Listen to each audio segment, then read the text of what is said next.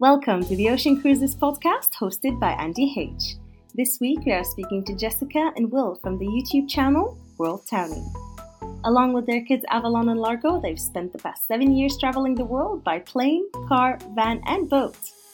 They visited over 40 countries and documented their whole experience on YouTube. They've started their liveaboard life with the purchase of a 38-foot catamaran in France and will spend this year cruising the Balearics, North Africa and then head to the Canaries, all while working full-time and raising 2 teenagers. They run an authentic travel business, taking people to places they would not usually visit on a normal vacation, to explore a deep and immersive experience into the real culture each country has to offer. You can learn about Jessica, Will, Avalon and Largo on their YouTube channel, World Townie. Follow us on YouTube, Facebook, Instagram and download the audio on Apple Podcasts and Spotify. Don't forget to like and subscribe. Okay, that's it. Tell the kids we're leaving for Morocco tomorrow. Yeah, that's the best destination. Yeah, but I think right? Spain could be the best option for you. I mean, the Balearics are the nicest place close to where you are, anyway. That's what we're thinking. Spain's going to be the best option. Spain / also Corsica. But Will wants to hit, I know they're not in the same area, but he wants to hit Corsica before we head to Spain, but it's just going to depend on, what's going on with our kids' exams and stuff. But I think Spain is probably the best option at this point. And Corsica. Well, you could spend easily. We've had lots of plans that we've kept having to put on hold, but in, I think it's August, I'm sailing over to the Balearics by myself. My family are going to come and meet me there, probably spend two weeks. We'll leave the boat there and then we'll go back for like another 2 weeks, probably in October time, something like that. But you could spend a year in the Balearics, like the anchorages and the water. It's just beautiful. September, it'll be nice. September, October, the water will be very warm and it will still be, the air temperature would still be pretty good as well. You can go there now. It's just if you jumped in the water, men find it pretty difficult. Yeah, it's not that great. Well, the water's like 15 degrees, so you will suffer physically if you jump in water that cold. That sounds terrible. All Will wants is warm water. That's all I'm dying for. We just got to get to the Caribbean then, because we paid our penance to being in Europe for now long time. Yeah, and we're just like I'm ready. I'm ready for the Caribbean. I'm born and raised in Miami. And so you need to get there. I can deal without going to Miami, but I just want to be in the Caribbean where it's like warm again. Oh, it's funny. We're only planning on being in the. Sorry. Go ahead. We have a little bit of delay. So Maddie and Herbie, who just spoken out before, the rigging doctor, they actually just arrived in Miami yesterday. They have a huge parrot on board, and they put a deposit down on another parrot. I don't know parrot names, but anyway, so they sailed over because he's from Puerto Rico, so they sailed over from Puerto Rico to Miami to pick up this ginormous, beautiful bird. And I think they're now heading back over to Puerto Rico. Yeah, if you follow them on Instagram, you'll see this bird is amazing. It's this big, it's huge. It tells him when he wants to go to the toilet, so he takes it outside. Whenever they go to land, it just stands on his shoulder. I was like, does this bird not leave? And he was like, no, the bird just stays with me. So they just go shopping. They do everything with. That's cool. The bird lives on the boat and everything? Yeah. They've got a cage, but I don't think they keep it in there. But it's so, I mean, I have no idea how you train birds. But yeah, this parrot that they've got, it just stays on his shoulder constantly. So whenever they're doing the photos for Instagram and they just go to shore, like take a picture of this anchorage or this bay or whatever, the parrot is always on his shoulder. Oh, that's so funny. It's really cool. I love it. Really cool. I thought we were being adventurous because we're getting a cat, but a parrot? I don't tell the kids about that because then they'll want to get a parrot instead. Yeah, the parrot and the cat, that might be a combination. Right? I don't think that's going to work out well together. Yeah. They were shooting for a dog. We compromised on a cat, and I definitely don't want a parrot. So, yeah, cat. Well, we've got, this is one thing that we're just trying to struggle with planning. So we've got 6 cats completely by accident. I ended up adopting 3 out of the divorce because my ex-wife, when she bolted, she left the cats with me. And oh my gosh. We used to live in an area in Dubai where everybody just comes and dumps the cats because nobody likes cats there. So they just come and dump them. And we lived on, it's actually an island in the middle of the ocean. It's called a palm. So it's shaped like a palm tree. And this area is like a cat safe area. So we just ended up getting the cats, tagging them, getting them adoption places and foster homes and stuff. And we ended up keeping like 3. So now we've got 6. And now we're making plans to get a boat. And we're like, what the hell do we do? We've got 6 cats and we're going to try and live on a boat. So take them all on the boat. Yeah, we could do. We've got one which is a pier, so we need to try and find a home for the pier. And then we've got one which likes to just violently assault the others. So we're like, okay, maybe we need. Yeah, it's great. It used to be so nice, and now you just sat watching Netflix, and all of a sudden this cat just bolts across the room and just like goes for the neck of the other one. Like, well, that one sounds like it needs to live in a home with no other kids, meaning no other cats. Or a forest, perhaps. Or a forest, right? Yeah, I don't know. Yeah, but we need to figure something out. Yeah, exactly. Or forest. Yeah, I think the Balearics would be a great option. You've been to the Canary Islands before? Yeah. No, we haven't. No. We haven't been to the Balearics. We actually have family there. Yeah. In the Canaries. Well, yeah. My sister-in-law's family is from the Canaries. Oh, wow. And she keeps telling me, like, when you go there, you'll be treated like a part of the family, like royalty. So we're looking forward to it. It's just a matter of getting there. So have you got some like Spanish roots because you're from Miami, and there's a lot of Spanish I'm from Miami. in Miami. I'm Cuban descent, so my parents are from Cuba. Nice. And cool. And my sister-in-law, well, her father is from the Canaries. Oh, so good. Which island is it in the Canaries? Tenerife. Oh, beautiful. They're incredible. It's an amazing place.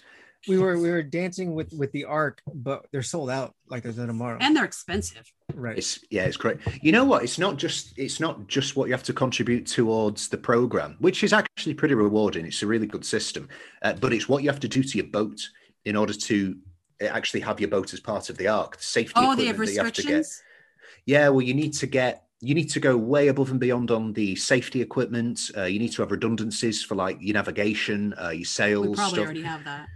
Yeah, well, yeah, you might. I mean, you can get the list if you go online. There's a list of what you actually need to do, but they basically don't want any boat that's going to capsize or there's going to be a problem with it.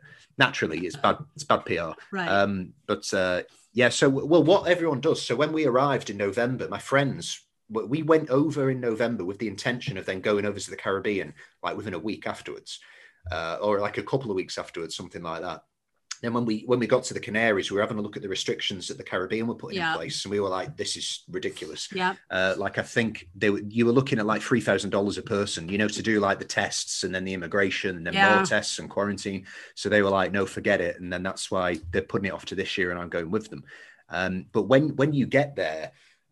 The marina in Gran Canaria, it's all Ark. So there's hundreds of boats that are all Ark, and then all the bays and anchorages around, they're just waiting for the Ark, and then they just follow. So you've got the safety nets. Ah, okay. There's hundreds. There's hundreds. The anchorages are filled with boats waiting to follow them. So you've got the safety net of having all those people around on like Channel 16 if something happens, but you don't have to pay thousands of pounds. Right. And if you leave early and you have a slow boat, they're all going to pass you, right? Yeah, most likely. There's some pretty competent sailors. Right. Yeah. Well, it's a proper race. They do it and they get sponsors and there's prizes involved and stuff like that. Oh, really? It's a serious. Did you know that about it? Yeah, it's a serious race.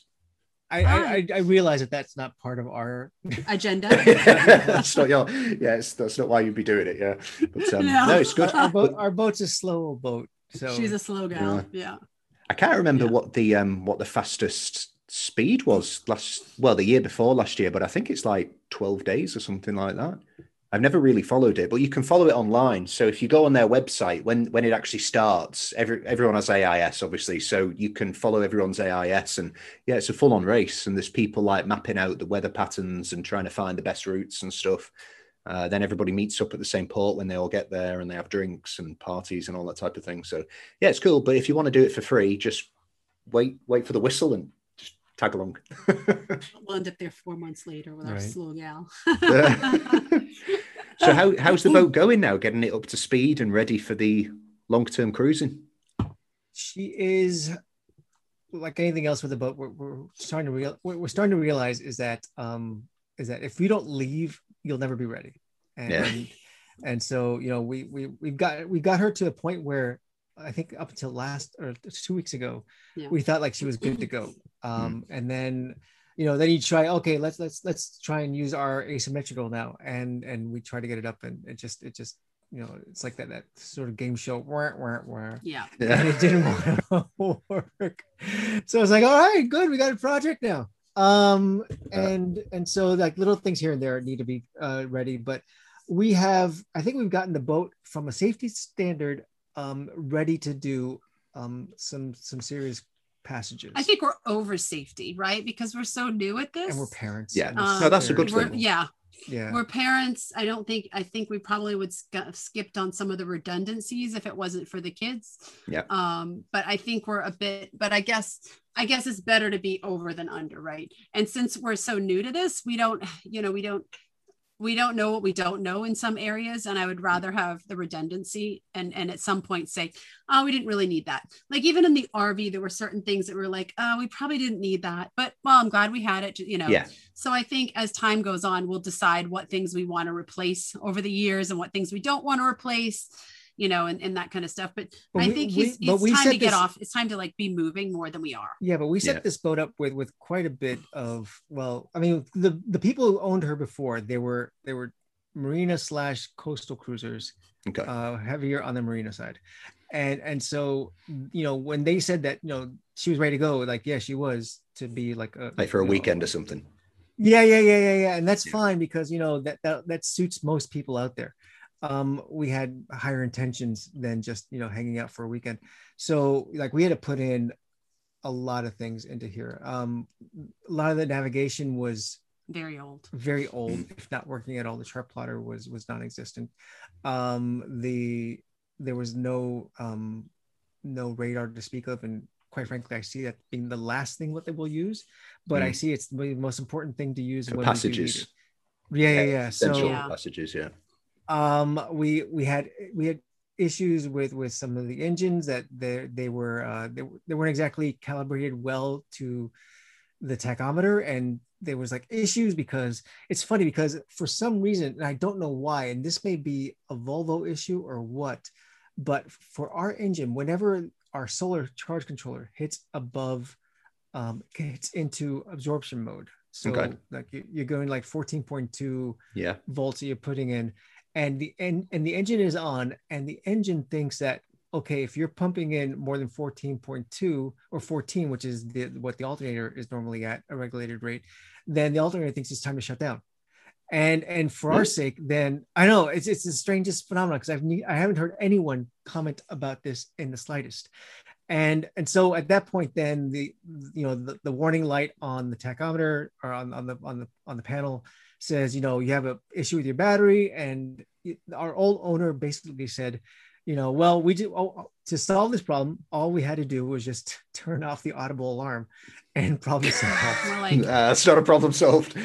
So it's a problem you don't know about. But that's fine if you don't. I know we're new at this, but that didn't sound right. No, it doesn't sound right. But our and if we were just coastal cruisers and you could see land and we're on a catamaran, so you had another engine, it's not a big deal because you can always make yourself back home. And quite frankly, we sunk a bit amount of resources, meaning bank account, troubleshooting that, and it got there. And so I think now we just know what the answer is. The answer is that when we're underway, if our solar panel is hitting into, if the solar panels, if the batteries are not full, then what we'll do is we'll just shut the solar panels off until it is full. And then we'll go ahead and once we know that it is full on the battery monitor, then we'll turn the solar charge controller back on, and then it'll be fine. You really sound like you know what you're talking about. Wow, well, you've come a long way, honey. Listen, we were 6 warned. months ago, we didn't know what the bathroom was called. We were warned that the technicians in France wouldn't be that good in terms of speaking to us in English, but boy, they got this point across. Well, your French got better too. Yeah, and he did have some helpers since our kids speak French. Don't act like you did it all on your own. It sounds like an easy solution.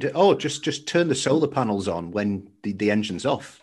Because if the engine's on, you shouldn't need the solar panels on anyway. You're getting charged from the alternator. That's the idea. Yeah. But the problem is here's the other thing. I mean, so we had an older. No, this is not therapy. Solar charge. I know, but we had an older solar charge controller, which was not controllable via like an app or anything like that. So upgrade that, and it's it's easiness. Which one did you go for, or which brand did you go for? Victron. Yes. And it's a 150/60. So it's a big one. Yeah, it can hold about 825 watts of solar. Yeah, nice. And we got it now. We have about 725 right now. Remember, we have 2 teenagers on board.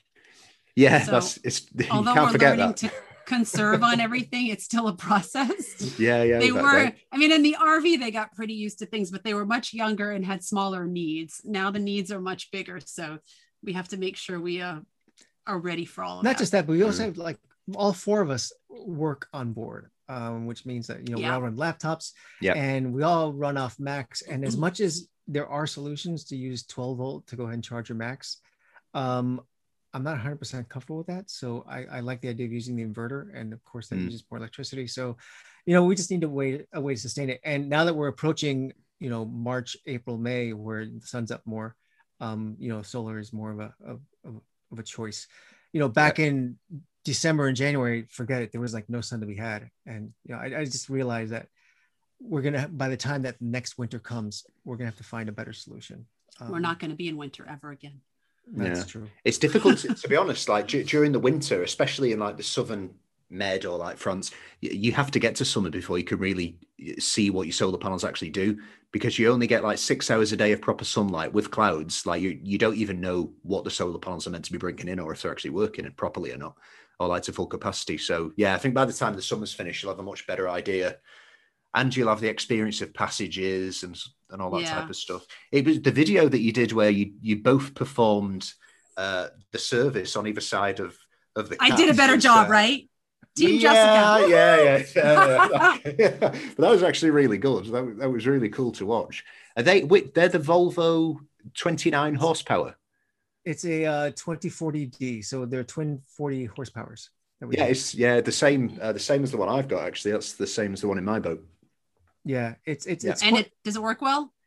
It does work very well. Okay. If you keep them serviced, which is really simple. I mean, you've never really worked on a diesel engine before, I suppose, from a servicing point of view, and you did it first time really well. So I loved it.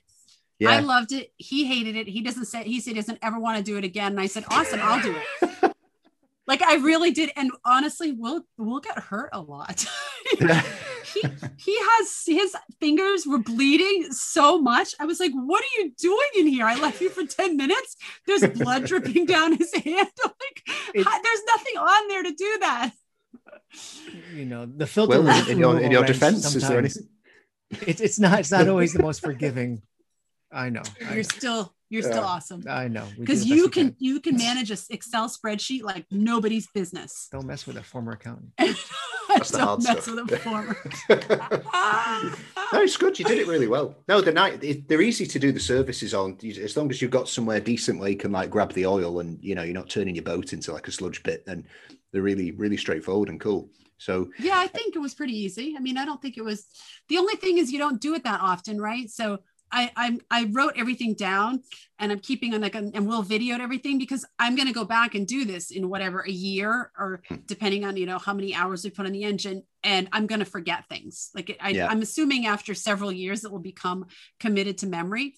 And it doesn't seem that complex. I mean, I took, I'm just going to brag a little here. I took a class in high school called Auto Care or Auto Shop or something like that. So I learned about a little bit about that, like mostly just how to change the oil, but how to, change a tire and different things like that. So I said, really cool. I come with some experience. So you're the master in the game before you started. Very little. But now we have it all recorded too. So, half of because we had our instructor come on board with us and sort of take us through the ropes. And I must say, I recorded almost every single action that he did the entire time, and I'm chopping it up and categorizing it, because when the time comes, it's nice to have that sort of to be able to watch back on it. It's like your own personal YouTube video, which when he was editing, but when he was editing it for the vlog, he was like, "Holy shit! I shot so much of that engine." And I was like, why'd you shoot so much? He's like, we're going to need that one day. And I'm like, you're right, we are going to need that one day. Because obviously he's not going to put out a vlog that's like 2 hours of engine repair. I mean, engine maintenance. The problem is like it's 90% of us swearing going, this sucks. It's not what we had in mind. We have a little swear chart here that the kids started. So they put everyone's name. and then they put a little ding every time you swear. And normally, I think I probably swear the most in the family, but normally it's not as extreme as it is. But when I was designing a website for our group trips, and I was swearing.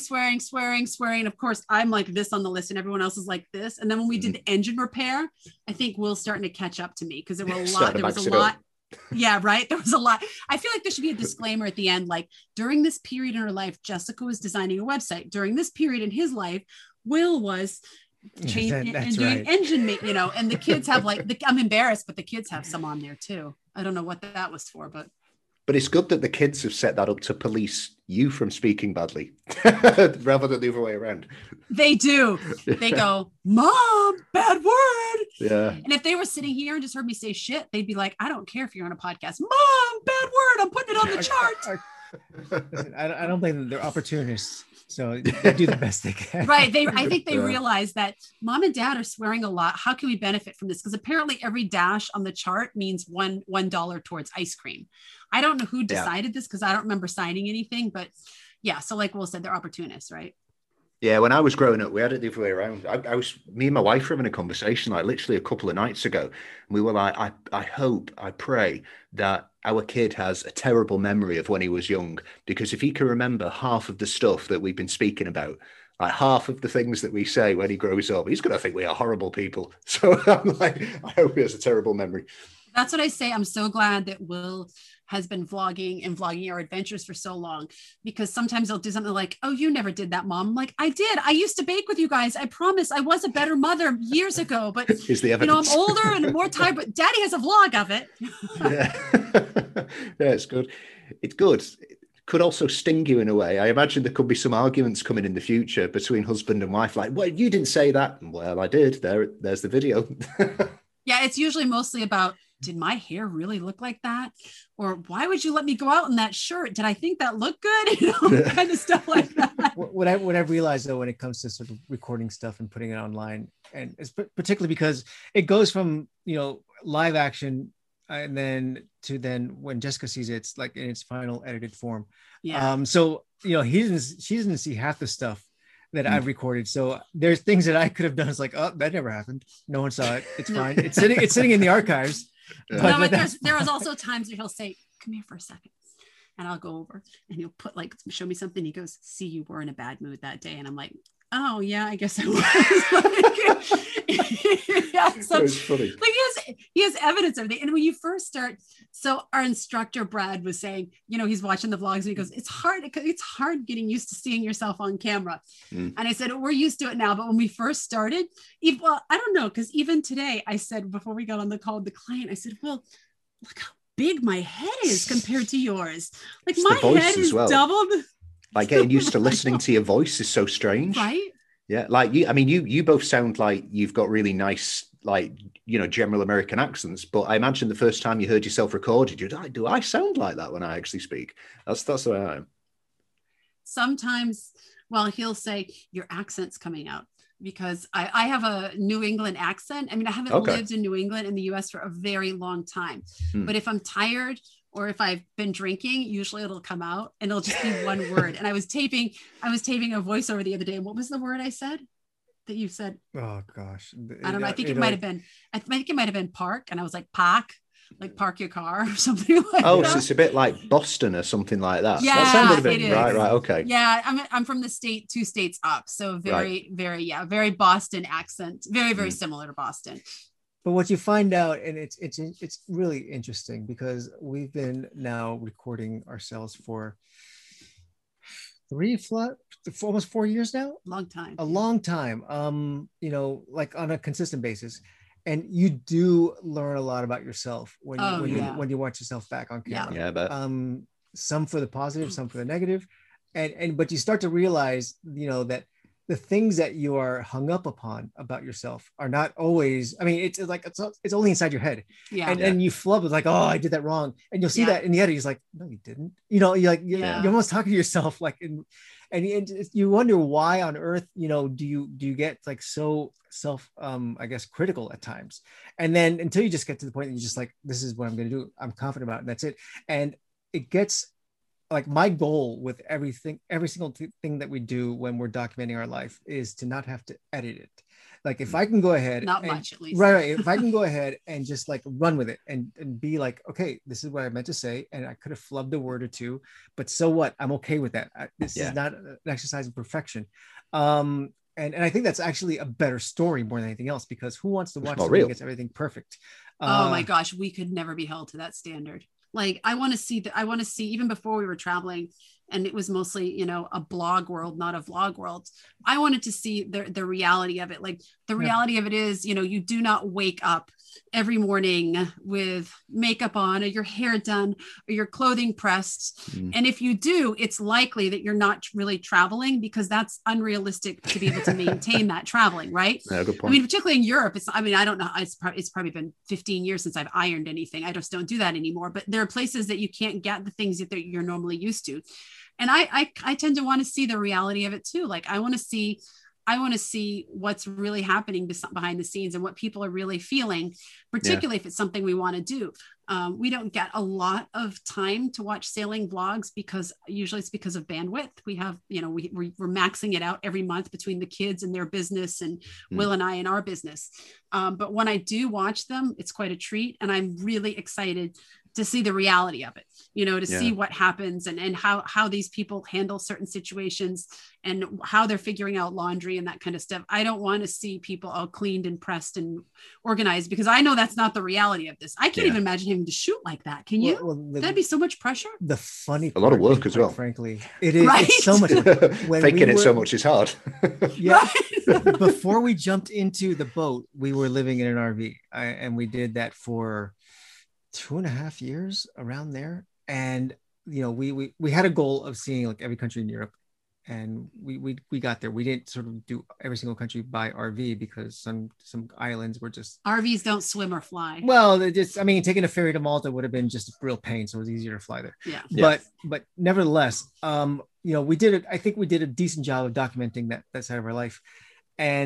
But what I realized then as well is, because there were 4 of us, and a lot of the times that we were staying like off the grid, you know, we're boondocking or wild camping, and to go ahead and wake up in the morning and get all primed up to shoot myself. Are you kidding me? No, you can't do it. Well, that's not. I was lucky enough to have like a 12-day shave going on, and a clean shirt. Right, and haven't showered in forever, and just I think the way we were living. I think that's fine though, if that's how you live and that's what makes you happy and it makes you feel good to get up in the morning and do that. But that would have been a bit of a lie for us, because we don't get up in the morning and do that. Sometimes like the kids will often say to me, why do you have makeup on? What's going on? Because I don't normally, sometimes I put it on, sometimes I don't. It just depends on how I feel. I never comb my hair. I comb my hair when I wash it, this is probably TMI. Someone's going to get really grossed out, but I wash my hair over a couple of days. And if I can do it even less than that, I do, because the pink fades. And I don't comb it in between. I just comb it when I get out of the shower, and I don't comb it again. Like, to actually have to kind of pretend my life was not that, and that I comb my hair and put on makeup and iron my clothes would be so much. Oh, I find that sounds terrible. I find we're substantially cleaner now on the boat than we were. Yeah, we are cleaner in the RV. Yeah.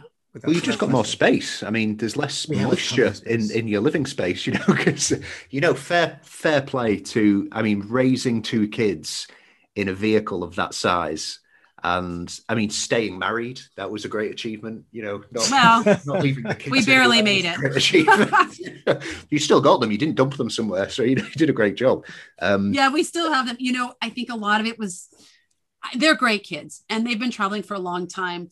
And they're used to kind of, I guess I would say, living without a lot of conveniences of life that a lot of people from our American lifestyle when we live there have.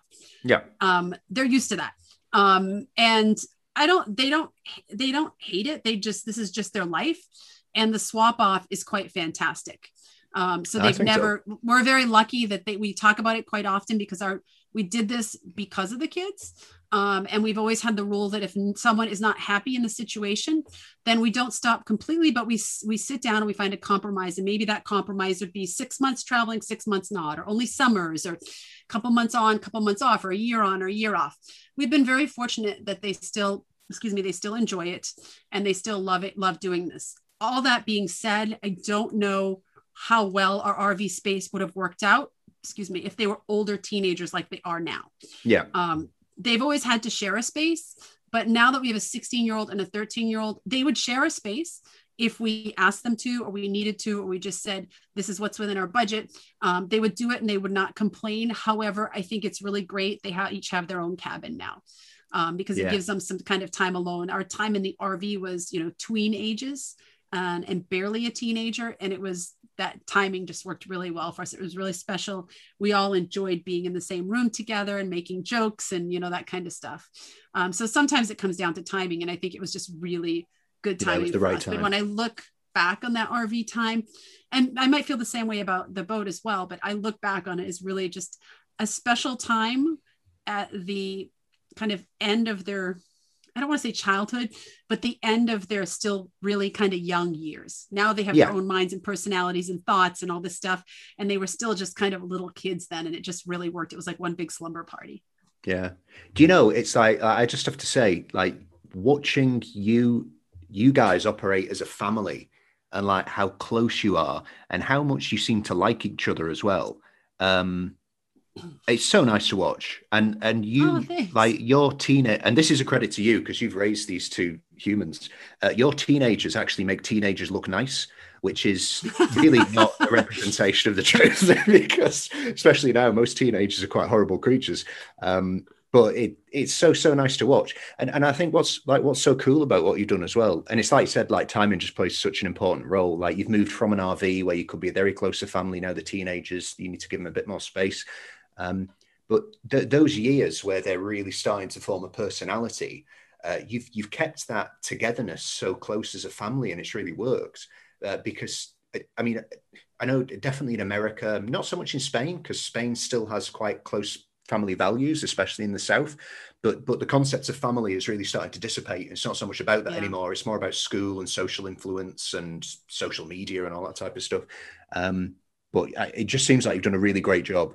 Like it's been really easy for the most part, because of the fact that we've all been on this like journey of self-discovery for the last 6+ years, and everywhere we go it's always brand new to all of us. So it's not like we're saying, because it's so easy to be in a routine and then to predict an expectation of what the reality should look like based on sort of your own experiences. But when we're doing something for the first time all together, there's no saying, do it this way, do it that way. So, we all kind of respect each other's ability to analyze the situation and move forward with the situation.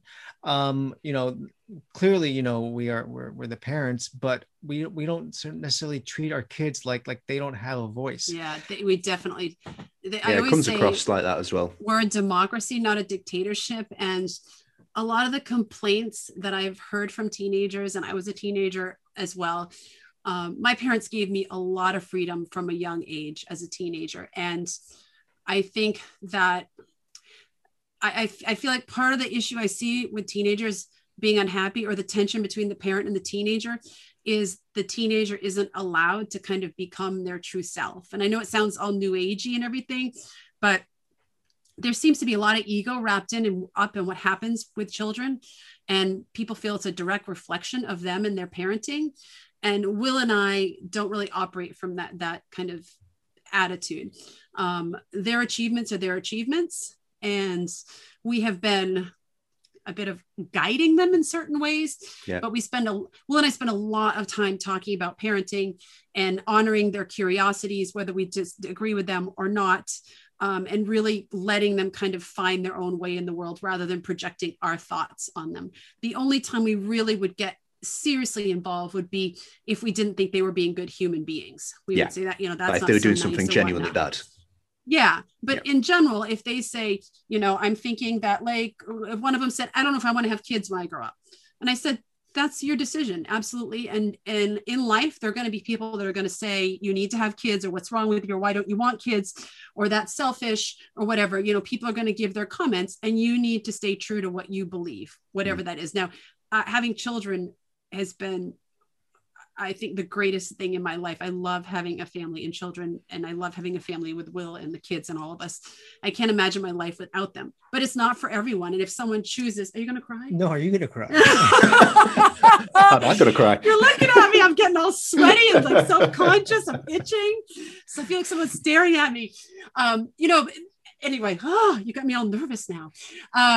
That we really, whether we agree with what they're saying or not, we honor them being who they are, and we try to give them as much freedom as possible. And right now, here's a perfect example of freedom, because they're quite capable, right? Our daughter is 16. Decades ago, 16-year-olds were getting married. In some countries now, they're getting married. They're having businesses. They start families. And the way that they've lived their life, they're quite capable of things. So our daughter, both of our kids are together right now. But a week ago, we got our daughter an apartment for a month, and she's 16 and a half. She is studying for some big exams. And over the course of the last 6 years, she has done a great job and is a really good student, but she's had to study in some kind of crazy circumstances. Yeah. At RV repair shops, in moving RVs, in a moving boat, on the side of a street, taking a class, like outside in the cold, because that's the only place the Wi-Fi will work. There's just kind of all these crazy things. These are very important exams. And Will and I decided that studying in the boat with all of us around, us on calls with clients, her brother in his French class talking with his teacher, sometimes guys coming to help to work on things, sometimes, people stopping by that we know in this town, it's not the best environment for her to do some intense studying. So we got her an apartment for the month, and she's doing really fabulous. We've stayed a couple nights with her, but right now her brother is staying there with her for the night, and they're going to stay there together. That's so cool. They just ordered pizza. They sent me a picture from our pizza place, because we used to live in the town that we're in visiting right now. And I trust them. I fully trust them, not only from a standpoint of not doing things they shouldn't, but also from a safety standpoint. We both trust them. And I think, and we left them with the camera too. So we're excited, like, film excited to see what they come back. What footage you get. Exactly. We get like footage of someone's foot, the ceiling. No, I just think it's 15 really cans of Dr. Pepper. Right.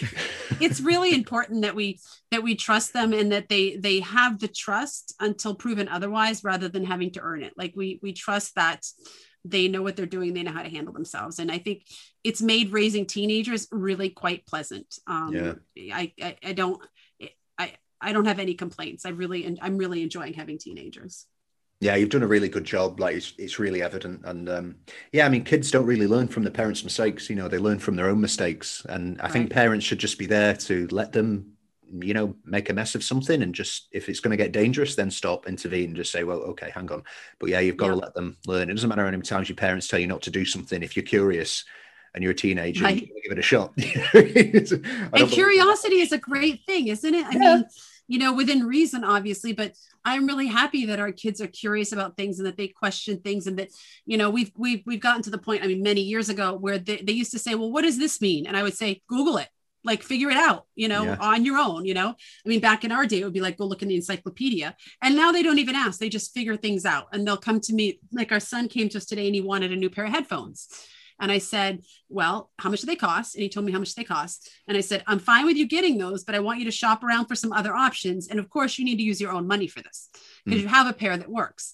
And they both make their own money, and he has money in his bank account. And so he came back to us and read the reviews on a couple of them. And he said, I'm going to get these for when I'm doing my schoolwork, but I'm going to get these cheap ones when I'm running, because I read on the review that the ones that I want to get for school, if you run in them, they get really smelly. And I said, okay, perfect. And then he bought it with his own money. So I think, and do I think he needed both of these? Probably not. But the best thing is he's going to learn with his own money. He's researched it. And he's going to figure out if he needed both of them. And then he's going to maybe at some point say, oh, this really wasn't worth it. There's something else I want instead. Or how many useless things we buy for a boat? Mercy. So yeah, you always have to buy. It's funny. Like when you walk around the house, and you're like, should we get this? Should we get this? Should we get this? No, that's not necessary. When it comes to the boat, it's like, let's get two of those in case one breaks, and let's get another one in case the second one breaks. Right. It's so true. Right. You're not buying extra blenders in the house, right? You're like, one's fine. If it breaks, I'll go get another one. Yeah, it's all about solar panels for Will. He's like, should we get this? Oh, but or should we do this? And he's like, no, but that's the value of 2 new solar panels. Oh, okay. So maybe we won't do that. Maybe we'll save the money for the solar panels. Yeah, the Victron system is like perfect for that as well. It's so nice to be, and it's so cool. Like, in an age where, everybody's thinking about like the carbon footprint and are we doing the right thing for the planet, to be able to look on your phone and be like, wow, look at how many, watts we've just generated in the past hour, and we can we can sail here, we can do that, we can do all that, we can charge the laptops. It's so cool to be able to do that. Do people even sail without solar? Yeah, absolutely. Yeah. It's like especially catamarans when they've got like big generators, and like motorboats when they've got the huge generators as well. But don't people get annoyed with the I've heard that if someone pulls up next to you on the hook and puts their generator on, like everyone's going to get pissed off. Potentially. We can get different types of generators. I think some of the newer ones, they come encased and they actually don't pump out that much stuff when they're turned on, so they're all right. Do you not have one? You don't have a generator on your cat? We do. We have an external Honda. Oh, the silent generators. No, it's not silent. Oh, it's not the silent one. No, it feels like you're at a racetrack. He took it out and tested it out, and I was like, I am never putting that on. If someone's next to us, they're going to come over and kill us in the middle of the night. It's so loud and so obnoxious. But you get the little red ones that are quite good. I think that's called like the silent generator. They're not that. This one is ours called silent? No. Does it say silent on it? That's false advertising. Yeah. No, but it does work, and it is red though. And for us, this is the first time now that we're on this boat that we've had a washing machine, like a dedicated washing machine that belongs to us. We haven't had a washing machine in years. In like the last 4 or 5 years, and it's super helpful. And you can't run it off the batteries. Just there's not enough. We can't. We don't have enough capacity to do that, and so we can do it off the gen set. And so being able to do that often, is just, I don't know. For me, it's mind numbing that we can be that independent here. We have a water maker. We're even though we're still on the dock here, we're super excited to be able to be just completely self-sufficient. Now, this thing came with the washing machine, because Will, being the accountant, would have never, ever, ever wanted to spend money to put in a washing machine. He would have been like, we'll go to the laundromat, we'll wash by hand. We've been doing it for years. I was so damn happy to see that washing machine. I was like, oh, but you know what? I was on a thread the other day, and it said that that washing machines are everyone's nightmare because they constantly are breaking. I know. The one that you've got, is it like a generic 220 or 240 washing machine, or is it a specific boat? Yeah. It's a normal household one. Oh, right. Okay. Right. Yeah. And so should you put household washing machines on the boat? It's worked. I think people do. You can get 12-volt ones. I saw a 12-volt one online a couple of weeks ago, but it was ridiculously expensive. It was like, I think it was like €800, and it was no bigger than this. Like, you couldn't do much of a wash in there. Right. Oh yeah, with 4 people. Oh my gosh. No, and then that was installed by the previous owner, and he had to disassemble it to get it into the space. Yeah, and then put it back together. And then it worked. It works. Yeah, but if we ever have to do that, we're never gonna be able to do that. I can do engine maintenance, but I don't know about washing machine maintenance, taking it apart and putting it back together. Where did this piece come? Yeah. I get done. There's like 7 extra screws. And what do I do with these? I'm gonna put on my white hat and call myself the Maytag man. Right. But if you're crossing the Pacific and you're halfway across and you need to wash some clothes, you're gonna have to learn how to do some washing machine DIY there. Yeah. Yeah, that's easy. Yeah. Oh, yeah. Is it? There's probably an instruction manual for it somewhere, so it shouldn't be that hard. No, I'm not thinking about that. I'm just thinking we'll just go ahead and grab a bucket and wash it. Do it by hand. That's what I've done as well. No, it is that it's so nice. Do you know? I mean, there's nothing wrong with relying on like the utility system of the council or the government or whatever it is you stay in. But when you are completely independent and COVID highlighted this so much for us as well. It's like I don't want to have to rely on anyone to do anything anymore. Yeah. Because when the people who are in control just say, right, you're not allowed to leave your house, you're like, okay. And then to have the freedom where, like, the position you guys are in now, where, okay, if France start coming up with some rules and you're like, these are a bit stupid, just go to Italy. If Italy do some stupid rules, I'll just leave this continent. There was a month where we could not sail more than 1 kilometer from our dock in France. Now, we were not certified at that point. Right. So we really couldn't go out and have our insurance cover us anyway. But that gave me such anxiety, because I thought, it's not we've never no one's ever said we can't go someplace. And it felt kind of creepy and stuff. I mean, I was fine to abide by the rules, whatever. I'll follow whatever the country were in their rules, because that's just how we travel. But it felt kind of weird, like, oh my gosh, now we're trapped. Like, not that we weren't even going to go anyplace, but just the thought of not being able to move. So I do like obviously when COVID's done, the freedom to just go whenever we want, right? You don't like a place, you just leave. But what we realized most about COVID, more than anything else, and I think this is sort of becoming everyone's grand epiphany as sort of this life phenomenon. Is short. No, forget that. But, you know, because wave one was wave one, it was a media spectacular and everyone started, you know, talking making about, bread. Right. It became like almost like a, what can I do now for COVID? Because it's COVID. It's new. It's the thing. Unfortunately, people had to, you know, die for it. But now, because you're going through wave two, and now in Europe, you know, like wave three is happening again, and lockdowns are sort of coming in and out. What we're realizing is that just the lack of people is really taking a toll on us. You know, there's for the first 6 months that we were on the boat, we were in the marina in Port Camargue in France, and it's a massive marina. It's supposed to be like the largest pleasure boat marina in all of Europe, 5,000 boats.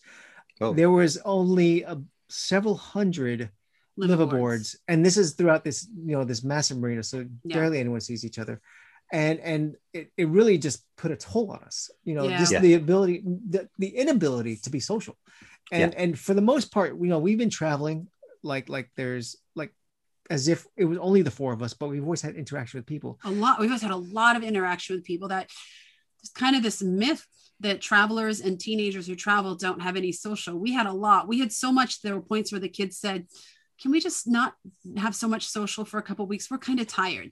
I mean, I think part of it is because we've been traveling for so long. We have friends that are travelers that we're still traveling pre-COVID. Then we have friends that have stopped traveling that live in different countries in Europe. And then we meet up with new travelers we meet, and then we meet up with locals. So COVID hit and we were okay. I think we were okay for about the first 4 or 5 months, first 4 months. Then it really started to get to us. We were like, we miss people and social. And that's one of the things that we're like, I don't think we took it for granted, but we had so much of it. It was so plentiful and we enjoyed it a lot. I don't think we realized losing it, the impact of losing it, what would that have, because we never anticipated that we would lose social. Like, who anticipates that social is going to completely go away, right? And it's so important for the mind, you know. Like I do hope there's two things that I hope come out of this. I hope that the importance of working in an office is gone. And I think a lot of people are starting to realize that. Like I've got a friend who works for the EU. He's like the head of signage or something. It's like an IT security person at the EU. He's got a team and stuff, and he's worked from home for a year.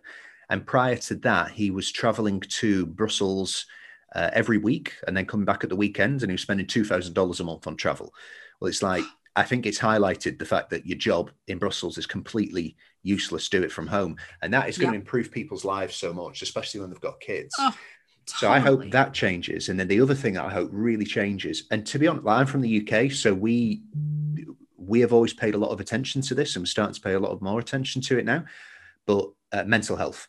And there's a lot of countries like the United States, for example, is a country that I don't think invests much in at a federal level. It doesn't invest much into it. No, they don't at all. And it's such a shame. Mainland Europe don't either. But it's really highlighted how easy it is to become depressed and what that actually does to you physically. So hopefully a couple of good things can come out of it. But yeah, I think those would be two things. I completely agree with you on that. I think that companies are really realizing that they can cut their costs by not having as much office space, and workers are happier. And everyone is happy all around, right? We have a ton of friends who are corporate employees in the US, are all working from home. They're happy. Their productivity is up. They're spending more time with their family. We don't have one corporate friend who's like, I can't wait to go back in the office. I can't wait for my can't wait for the 9 to 5. Right? Not one of them. They all love it and they're just doing wonderful. And I agree with you on the mental health. You know, it's interesting. The US is terrible with it. Europe is not great either. I went to the doctor this week and I said to her, I've never, ever been depressed in my entire life. I said, maybe when I'm PMSing a little, but that's it. I don't even know really what it feels like, but I said, I think I'm a little depressed. I said, I think I miss people. I know I miss people. I'm not getting any sun. I'm pretty sure it's COVID. What do you think I should do? She's like, stay outside more often. And I'm like, okay, I'm clearly not depressed to the point of suicidal or anything like that. But I thought, that's not very good advice. No, Like not that really. doesn't seem like that's enough. Now I'm pretty confident that it's because we haven't had a lot of social and whatnot. We've been having more social work. I can see like a light at the end of the tunnel from kind of being at the dock and all this learning. And I can tell it's just like a temporary thing. But if I was in a position where it wasn't, I think that I feel like it's just not handled well, is it? It's not, and I can't think of many countries where it really is handled well. The United States, definitely not. A friend of mine, I was talking with a friend of mine, and she wanted to get therapy here in France. And she said, but I can't, it's just not acceptable. And I'm like, what? No, we're very good at going to therapy in the US. Like saying I have a therapist and I'm going to the therapy, and like, it's almost like I'm going to the gym, right? But it's not government subsidized or anything like that. And she said, I just can't do it in France. It's just not acceptable. Like it's not built into the culture. They'll just say, well, you don't need therapy. You know, are you going to kill yourself tonight? You're not. Okay, you're fine. And I had never had any interaction with that until I went to the doctor. And I thought, that's just not very good advice. You know, and Will said the same thing. He's like, that's not very good advice. He said, I know you weren't in there crying and saying you were super depressed. You were just saying you were a little kind of depressed and you thought it was COVID, but there should have been like another step, something else that she contributed to instead of spending more time outside. Like absolutely. And I'm such a mild case of that compared to, we have a lot of friends who not a lot, but we have some friends who struggle with mental illness pre-COVID. And they're really, really, really struggling right now. And they've had to change their medication. And it hasn't been an easy process for them, put it that way. And I think that is such a shame. And I agree with you on that. I think that hopefully mental health resources will change here. And particularly for teenagers, there's the suicide rate is increased. I mean, those 16, 17, 8-year-olds, I'm sorry, I'm talking too much about this, but you know, just because they're young, they need other young people to be around, and here they are isolated. Okay, anyway, I'll get off my soapbox. I agree with you. I should have just said that from the beginning. I agree with you. There's not enough emphasis on it. So yeah, two things I hope come out of it. Hopefully that. I hope here's my third. Okay, and this is just purely selfish. You know, we made the choice to document our travels. We made the choice to have a business where we consult with people on the logistics of full-time travel. We made the choice to add another element to our business where we host group trips. And it's all with the premise to get more people traveling. I personally, and Will feels the same way, that I'm just letting you talk for me. That's okay. fine. You can talk. Go ahead. I'm sorry. Am I over talking you? No, I'm getting all excited about this topic. I'm just going to finish this. I'm not going to talk anymore. We really want to get more people traveling. We feel that travel just changes everything. It reduces racism. It makes people think about equality differently and inequality. To me, it fixes everything. And the next closest thing that could fix everything is reading a lot of books. But I still think that travel is even more profound in changing the way people think and enlightening them and humoring them and just broadening everything. So I hope that people that have their 2-week vacation that they have obviously lost because of COVID come out of this very differently and say, you know what? I think we can go to Disney anytime. Let's, instead of doing our 2 weeks at Disney, let's go 4 weeks to Morocco. Yeah. You know, and let's live like a local, and let's engage in some classes, and let's maybe try and learn the language, because I think we'd see such a great change in the world if people traveled more. And a lot of people have the capacity to travel, but it's just where they choose to travel. They choose to go to the same place every year rather than kind of expanding and looking to different cultures and ways that they can learn and grow. So the interesting part about the entire situation, though, is that, you know, being that we're on a boat, and, you know, this is a podcast about, you know, boaters.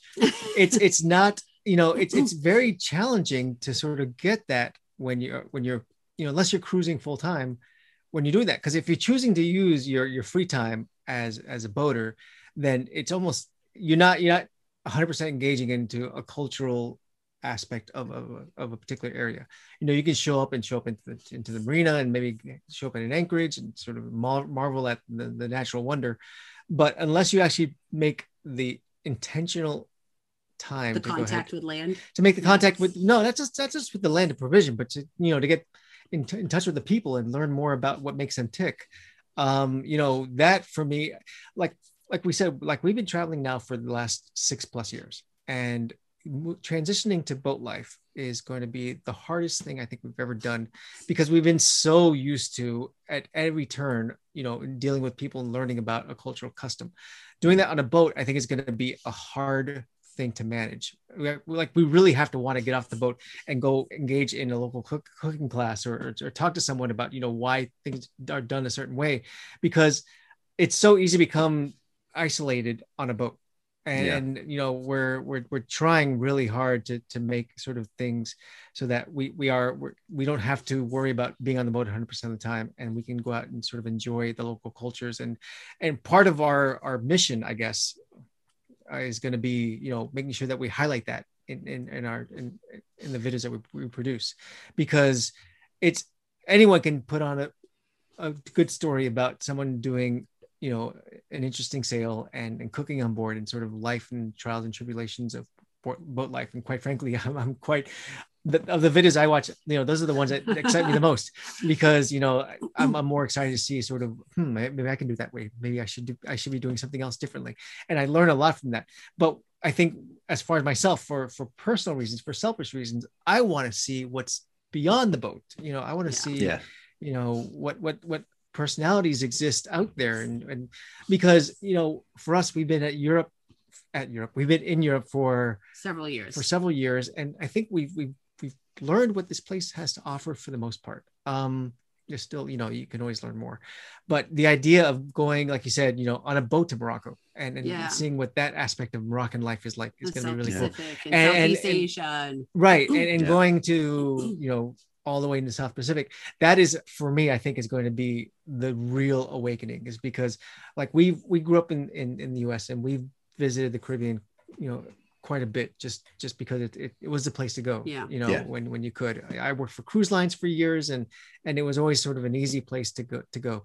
But the South Pacific and sort of what they have to offer there is going to be, I'm so excited to see, let the creativity just jump out the window. Well, we were in Asia, supposed to be spending a year there in 12 different countries, when COVID hit, and we ended up spending 5 months in Japan. So I don't feel like our time in Asia is done. So South Pacific, and then Southeast Asia, and then India, we're planning on hitting all that by boat. But like Will said, I one of my, I don't want to say biggest fears, but one of the things I'm a little concerned about, because sailing and boat life, and we are newbies, so I'm sure it'll change a bit, feels all encompassing. Like Will was saying, I continually say to him, we still need to get the culture, because that is where we most feel alive, is engaging with the people and eating the local food. So I don't want to always be on the boat, on the water, and not being able to kind of engage, like he said. And you're an experienced sailor, so you might be able to add some insight to this and say, okay, don't worry about this. It happens. You'll get the local culture. Or you might say, well, it's going to be an effort. You're going to have to really make the effort. But I kind of see us being in certain areas like Southeast Asia and putting the boat, on the hard, maybe for 3 or 4 months, and then backpacking around or something like that, so that we can still kind of have the mix of what we loved about our previous travel life and integrate that with our sailing life. Yeah, definitely. There's one channel, give it a watch. It's actually, the podcast is coming out on the 1st of April. His name's Vernon, so he's got a channel called Sailing Learning by Doing, and he's sailing around Southeast Asia, it's like Indonesia and a couple of other countries. But his channel is like a really great mix of learning to live on a boat, but also experiencing like the indigenous tribes of like these islands that you would just never visit unless you had a boat. And he makes us, he's a very creative person. He's an artist, he's a photographer. So he really makes an effort to go out of the way and find like, where is the best anchorage, where there is a village just, like a few hundred meters from where I can anchor, and actually go and spending time with them. But yeah, I think it is difficult in the Mediterranean, especially in the south of France and the coast of Spain, because it's so commercialized. But yeah, in the Mediterranean, I suppose the best place to do that would be Greece, because you can actually anchor within like little independent town communities. And then you can go and spend time there, mix in the restaurants, meet the people, that type of stuff. But yeah, it's just going to be a case of really researching where those anchorages are, where you can park the boat, just take a little dinghy trip, and there's a village there with, relatively unspoilt-ish type of vibe to it. But yeah, I mean, I think going that way around is going to be great. It's like the Caribbean's gorgeous. Like I've been there a number of times on holiday, but it's islands where everyone from America goes on holiday, and they're very, very pretty. But like in my opinion, Mediterranean is a great place to explore because that's where democracy was formed. You know, you've got the Greeks, the Romans, or the Italians, the Spanish who conquered the world. There's so much history there. Caribbean is really pretty. There's lots of places to go snorkeling and stuff. But it's spoiled. It's been commercialized, and a lot of people go there on holiday. If you skip through there, Panama Canal, then you go into the Pacific, you still get those like real islands where there's nobody there. You know, you're the only boat. Looking forward to. That's the plan. We're not planning on staying in the Caribbean for very long. What are the issues? Hold on, before you jump there, because you're talking about a crossing, and you said that you were potentially thinking about doing a crossing as well coming October. Let's all go to South November, Pacific December. But what have you sort of just a more Q&A stuff? But have you heard anything about insurance? Because we're running into questions. That's a tough one. Yeah. You know what? And there's no one really provides like a straightforward, sensible answer to that, because once you get to the Caribbean, okay, I'm not an expert on this at all, but I know once you get to the Caribbean, you need different insurance. It's seasonal. And there is different insurance to if you're a liveaboard or a non-liveaboard.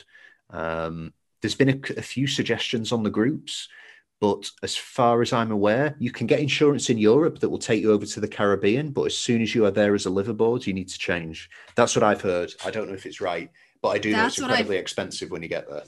That's what I heard from my exploration talking with our agent, and they said you need to get out of the Caribbean before hurricane season. Oh, yeah. So if you get insurance there and and it's actually, if it is affordable, you can't stay there. You got to get there and get out of there because it's you crazy. can do and the Southern Caribbean. Yeah, it's like the Southern Caribbean, like the Dutch islands. ABC Islands. Yeah, exactly. Yeah, they are out of the path of general Caribbean hurricanes. So I know a lot of insurance companies, they give you the alley and they're like, as long as you get out of the way of the hurricane alley, you're fine. So you can go to the south. But yeah, that's a tough one. But I do know it's expensive. Our boat is 35 foot, and I think it's like €450 a year for insurance. And I know if we're speaking to people who are in the Caribbean, something comparable is like $1,500 to $2,000. So yeah, I can see why a lot of people do it without insurance. That's my research, like 2 to 3 times what you're currently paying. The Mediterranean seems to be one of the least expensive insurance places. Yeah, well, I mean, the thing is, there's not much bad can happen here. It's mostly coastal sailing anyway. If the boat switches off, you just land on land somewhere. You don't really have hurricanes or anywhere. It's like like the worst. I suppose the furthest you could be offshore is like 100 miles if you were going from somewhere to somewhere else. So you'll just drift back to France or Spain or wherever, it's not that dangerous. Whereas, it sounds so easy. You'll just drift. No, just drift. We're going to get off the call and Will's going to be like, we're going to Corsica tonight. Just going to drift to Corsica. We're just going to drift. You'll wake up, Jessica, and we'll be in Corsica. Listen, I'm just grateful that the Mistrals are slowing down because the last couple of weeks have been out of control. To be honest, like this week, it's the south of France. The south of Spain is like notoriously bad for it. You've either got no wind and average waves, or you've got a lot of wind, but it comes with massive waves because it's a storm. And then the time difference in between each wave is incredibly short, so the sailing is pretty bad. But this time of year is tough around this part of the Mediterranean. You need to wait till like later April to actually get like really nice sailing conditions, which you'll get. But yeah, I think like Corsica over to the Balearics, Canary Islands, Caribbean, South Pacific. It's nice. It's a nice little plan. All right, you coming with us? We'll all do it together. We'll get a whole team. We'll go. Between the two of us, we'll have enough safety equipment to be in the Ark. Right. Yeah. Maybe they don't work it out like that. we can try. But yeah, doing the follow one is good. Are they expecting more people to be crossing then? Because like you said, you didn't cross? There must be. Because, we were in an anchorage in Fuerteventura, and we were speaking to, I think it was an old German guy or an old Dutch guy, one of the two. And there was a third the amount of boats that usually go over on the Ark that were going over in 2020. So I'm presuming next year there's going to be like 1.75 times the amount of people who are going to want to make going to want to make that trip. So if you're planning on heading over like November, December, there would be like an armada of European vessels turning up in South. There is, in fact, we're gonna like dodge. We're gonna have to dodge sailboats, right? I checked with the ARC, and they actually said that they were also launching another one in January. So they're having phase 2. I think they were truly trying to sell. What's that? I think they did that for 2020. I'm sure I heard something like that. Like they were planning a mini one in January. I don't know if they did it, but I know that they're definitely planning for 2020 or 2022 at this point. Yeah. And they were really trying to sell it, saying, "Well, the conditions are always better in January anyway." And it's like, well, if they're better in why'd you do it in November? January. Why are you doing it in November? And then Will was like, my wife is not spending another winter in France. She'll probably kill me if she has to spend another winter in France. I mean, everybody knows in France you get freezing cold conditions, but the video where you step out of your cat and there's ice on top of your solar panels, I was watching it with my wife. I was like, shit, it does actually get cold. Yeah, I couldn't believe that. And that's the south of France. You picture it to be, sunny all year round, and there was ice on the solar That's panels. what everyone. Now, I will say that where we are right now gets like 325 days of sun a year or something. Yeah. So where we were previously was not like that, and that was the only day. There were like 2 days that were that bad. But can you believe it? The coldest week that we've had on this boat was the week we had our sailing lessons. It was the coldest week. It hit like -2, -3. On several days. Did you guys get a certificate out of that course? Was it a specific? Yeah, we did. Thing? Yeah, which one was skipper. It? Oh, that's a nice one. That's cool. Yeah. We did the competent crew in Malta a couple of years ago, and then we did day skipper. And we still have a long way to go. But I figure if we learn to sail in the Med in January during COVID, I know we had no tides, but I'm like, okay, we should be able to sail. We should be able to be able to do this. I mean, we've been in, I wouldn't say extreme conditions, but it's not ideal learning to sail in like 15 layers and then sleeping in those layers every night because you're so damn cold. Like, so I think we've ticked off that we're tough enough, right? We're stupid enough. And the kids got the competent crew certificates as well. Our daughter did. There's a 16-year-old cutoff, and so yes, there is. That's true. So unfortunately, when it comes time for our son, our instructor said, just let me know when he turns 16, and I'll come down and check him out, make sure he knows everything. By then, he could probably teach the class. So, but you can do your competent crew when you're under 16, can't you? You can't be certified under RYA if you're under 16. Right. Okay. But they can do it. Yeah. Because I've seen some younger kids take part in the competent crew, but maybe they've not got the certificate. No, competent crew, yes, but day skipper. Yes. No. Yeah. That's right. Yeah. Okay. Yeah. Because I've seen quite a few kids. Well, not kids, but like young teenagers do it. Yeah, that's pretty cool. So, do you think she is? I mean, would you just give responsibility of the boat to her? Would you say, okay, let's you take the helm? Gosh, she knows more than I do about it. Yeah. Yeah. She's pretty good, and she's got the confidence. She's got the confidence. She definitely has the chops. She's calm under pressure. She gets things really fast. And the only if you were to ask her right now, can she manage it from start to finish? She goes, she'll probably say, I would if I had to.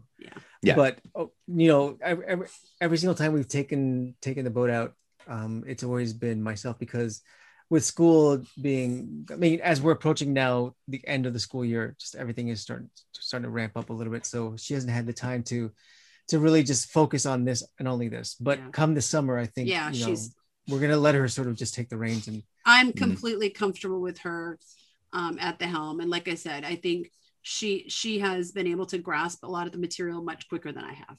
Yeah. And he's not far behind. He doesn't have all the strength necessary for certain things yet, because he's only 13. But they got it really quick, and they've enjoyed it. We got seasick on the last sail we just took. Okay. And she was only seasick a little bit, but it was hard for her to study. And like I said earlier, she has big exams coming up. So she wasn't too fond of that. And it was the worst conditions that we've ever seen. Yeah. So that wasn't too fun. But other than that, yeah. I mean, I have confidence in everyone on here that they've gotten. I mean, between the four of us, we've got at least two complete humans, would you say? How did you find, maybe three. So, I mean, you had a little bit of experience boating before you got your catamaran. How did you find actually doing those classes? I mean, effectively, you're moving your home around. Was it daunting? Was it a bit scary? Depends on who you ask. Yeah, yeah. I'll speak for me.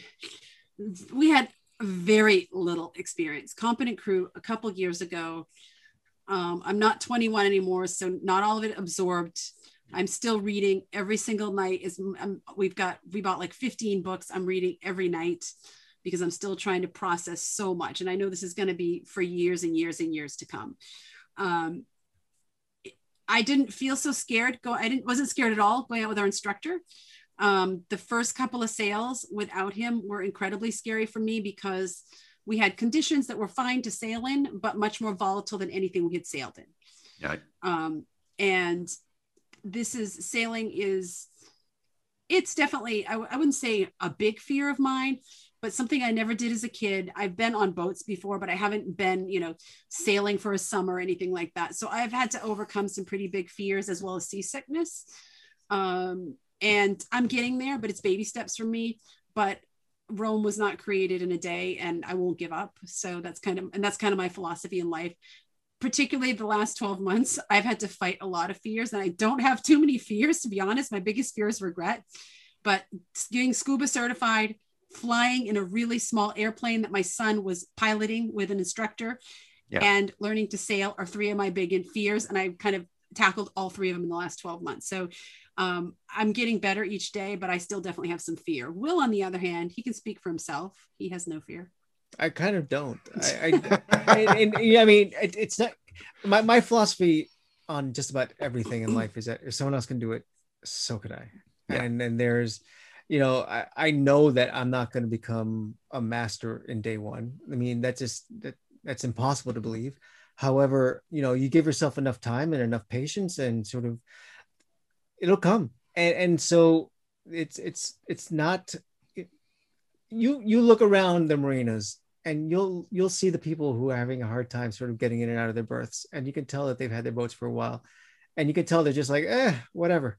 So you know what, if as long as you give it more than an whatever attitude, it'll come faster than hopefully the other guys do, and that's fine. Our job is at this point to protect our kids, and so I'm not going to make any foolish mistakes, hopefully, but I'm not going to go ahead and sort of be timid because it's just too short. I mean, we have too many dreams to accomplish at this point. Now that we have the boat, now we want to use it. Yeah, we spent 6 months on the dock, so we're ready. We're ready to get off the dock, and we're ready to be sailing regularly. And maybe unlike, like Will was saying, someone having a hard time getting into their berth going, whatever, these people are usually sailing, maybe once a month, maybe not at all through the winter, because it's very different when you're liveaboard. So I think our level of knowledge and our confidence, at least my confidence, is going to grow tremendously when we're sailing, say, every other day for weeks at a time, or, several times a week. Like it all takes practice. And the more you do it, the more it becomes a new habit and a new routine, and your level of understanding grows and you get there. The kids have no fear, and neither does Will. And I try not to let my fear hold anyone back. And I kind of try to rationalize it, right? Because my fear is really because of the things I don't know. And once I know them, I become more confident, and I can kind of logically look at it like that, and then trust in the other people on the boat that we're going to be okay. We got you. Yeah. It just comes with the experience as well. I mean, once you've done everything a few times, like, okay, what's the worst thing that could happen is the boat sinks. Well, if you don't go out when the weather's bad, if you see a ship, just don't go near it. It's not really going to happen. You're not really going to sink a boat. You've got weather forecasts, you've got radars, you've got depth meters, you can see where you're going. Okay, so the worst thing that can happen is you come into a marina and you hit something. Well, that's not that bad. You're in the marina, it's like there's not much danger. I think the biggest one will be when you do your first offshore passage, and you see like what an 8-meter wave behind you looks like. And then you realize that's actually not a big deal. When you're in the open ocean, you look up and you're like, wow, these are really big. But the boat just does that, straight over the top and back down over them. So Yeah, it's just about the confidence. But, the thing is, like, because the lifestyle that you've got and you're going to be doing so much sailing, you'll rack up the miles in a season that sailors who've been sailing for 30 years still don't have. So, Right. you'll find by the end of the summer, you've probably done more sailing than some, sailors who are in like the 60s and they've had a boat their entire life. That's the hope, right? With anything in life. This is therapy session here. Well, I mean, I'm going to be honest. I don't think we've been traveling for 6 years. Full-time travel never scared me. Living in an RV, traveling to countries where many other people would not travel, like none of that stuff has ever scared me. So it's really kind of the introduction of something scaring me for the first time in my life in my late 40s. Yeah. I just don't have a lot of fear. And I was interviewed a long time ago, way before we started a vlog, and I had a blog, and someone interviewed me and said, that a lot of our community was saying, well, I must be completely fearless to be able to do this. And I said, I don't have a lot of fear. I feel like things will work it out. And if they don't work out, I will find a way to fix it, make it work, hack it, problem solve it, whatever the case may be. But my big fear is regret. And that kind of goes along with why I went along with this whole sailing thing. There was something magical and wonderful about it and traveling by water, which I thought was an interesting thing to explore. But I also didn't want to have that regret. I didn't want to wake up at 80 and go, what the hell was I scared of? Yeah. Why was I so damn scared? We could have had all the safety equipment we needed. I could have gotten education, and now I'm not prepared to go back and do it at 85. People do it, but most people don't. Right.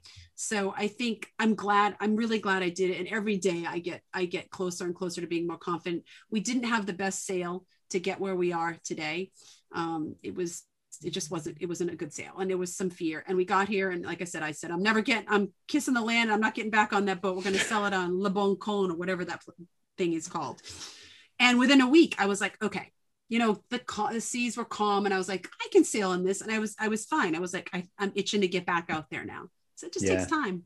It helps to have like a few of those sails that are horrible as well, because they are rare if you time your sails properly. And then when you go out and the conditions are kind of bad, you're like, well, it's not as bad as the one we had 4 weeks ago. So we're going to get there. It's fine. Thank you for saying exactly what's been coming out of my mouth. Will is going to message you after this saying, thank you so much. I will buy you a drink when we're in Spain.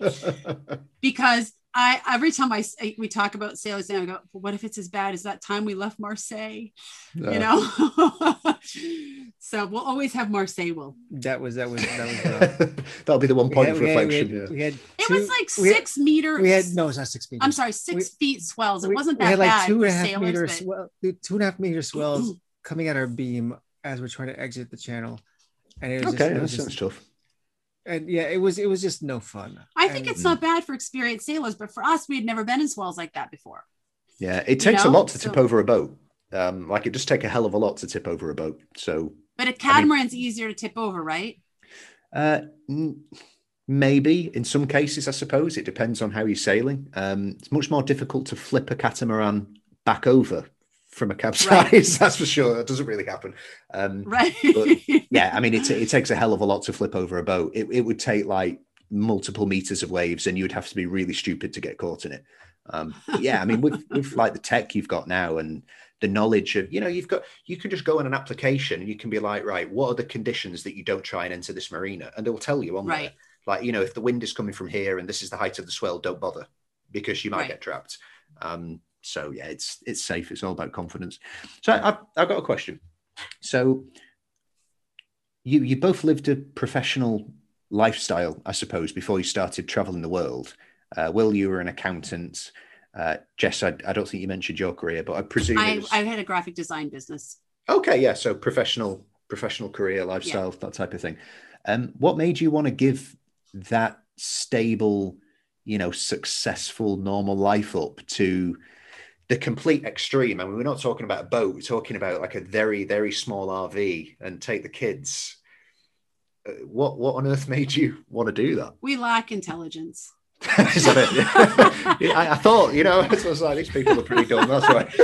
I think it's pretty clear from everyone listening to this at this point. The answer's evolved a lot since from the day that we started until now. The reason has always been the kids, but the sort of the the supporting answers have changed a lot over time.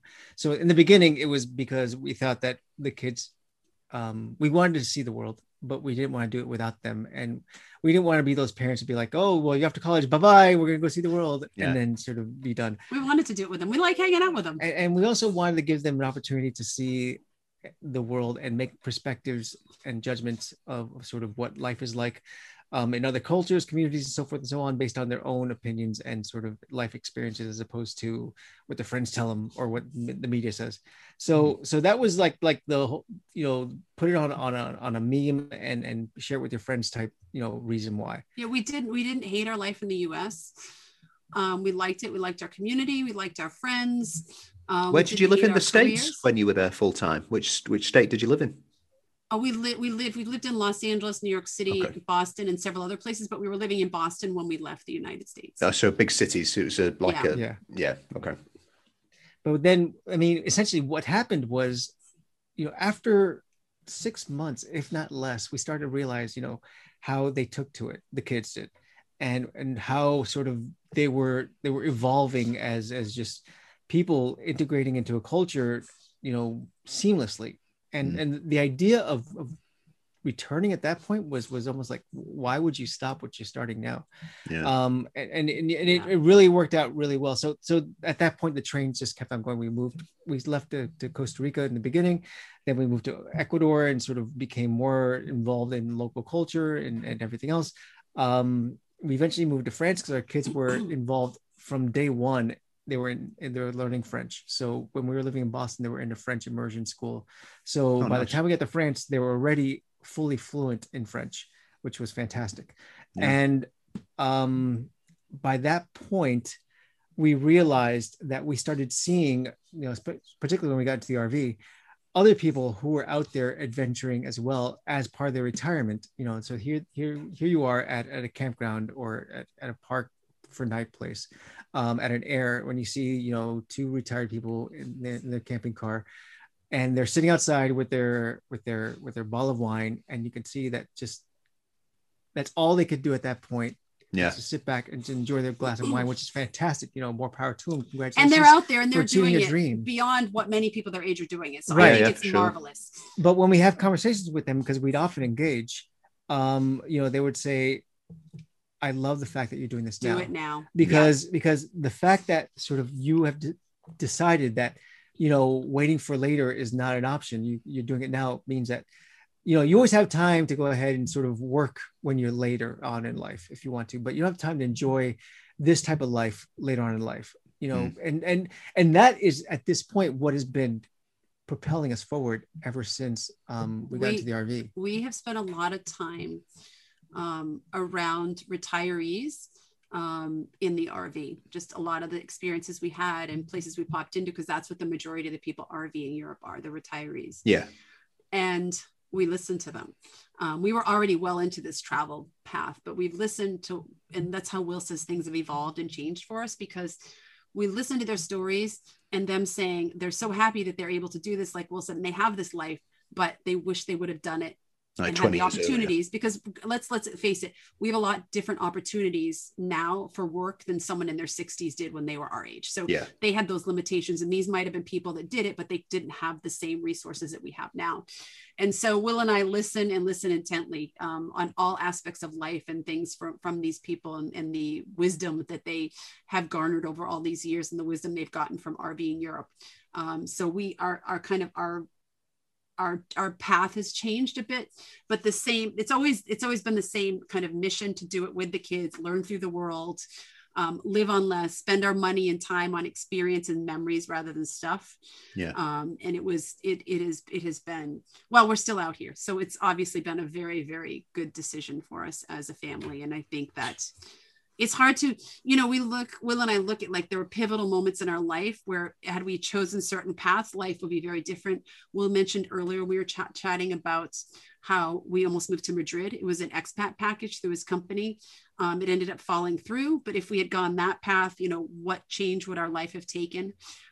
Several years ago, when Will was working as a consultant, as an accountant, when we were several years into the traveling, the company decided that they wanted all consultants to work in an office. So we had to make the decision on year 3 of traveling. Do we continue traveling like this and figure out a new source of income for him? Or do we move to London and kind of stop this party? And we didn't, we kept going. So there's very pivotal moments in our life where we've made certain choices that have been choices directly related to, we want to stay out here and continue this because it works well for all of us. Yeah. If that makes sense. How did you fund this at first? Because I take it you both had normal jobs where, I suppose jobs where you could both work remotely. You've got a lot of graphic designers self-employed and work from home, and accountants can work from home, be self-employed as well. But was there a change that needed to be made to do those same jobs or earn money, however it is you earn money now, on the road? Or were you able to literally just transfer your set of skills and do it remotely? I'll talk about mine because yours is a little more complicated. That's an evolving answer as well. So I had already had my graphic design business. I started it in Los Angeles, and over the years we had moved to Boston, and I kept all my clients in Los Angeles. Okay. So when we moved to Costa Rica, it wasn't really any different for the clients. I was already working remotely with them, and I was just going to be working remotely still.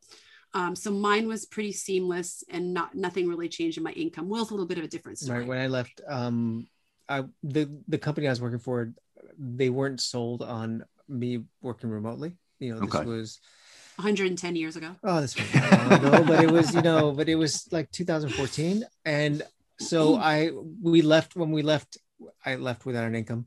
And that's, the most, I guess, when you change your routine, it's a bit of a shocker to the system, but that's fine. We had a goal to go ahead and make this happen. So we realized that sort of, looking for a job is just part of the change process. And so eventually I did find a work from home gig from Costa Rica. And then eventually, and they paid okay, enough to sort of make sure that we were not, we had my income and we had reduced our expenses by 75%. So we could survive. Yeah. Right. And then my old employer came back and they said, I don't care where you live. Just you win. Well, it's not matter you're winning, but we can utilize your skills. You don't have to be in the office. So and so that was the best of the situations, because I got back to my old U.S. salary, and living in these countries where the cost of living is substantially less. We were able to do a lot with in terms of savings and so forth and so on. So when the time came for me to go ahead and make that decision to not go back to the office and say, okay, well, now we're going to go ahead and do this on our own, Jessica and I decided to start what we call World Towning, which is our brand at this point. It's almost encapsulating everything that we believe about travel, which is making live the world one hometown at a time. Where it's just a matter of, it doesn't matter where you hang your hat. It's just a question of sort of how do you associate with your neighbors. And so that was a bit of a transition, right? Because we went from a quite comfortable US income in countries where we didn't need as much money to live to, hey, let's start a business together in our 40s. And it started out, right?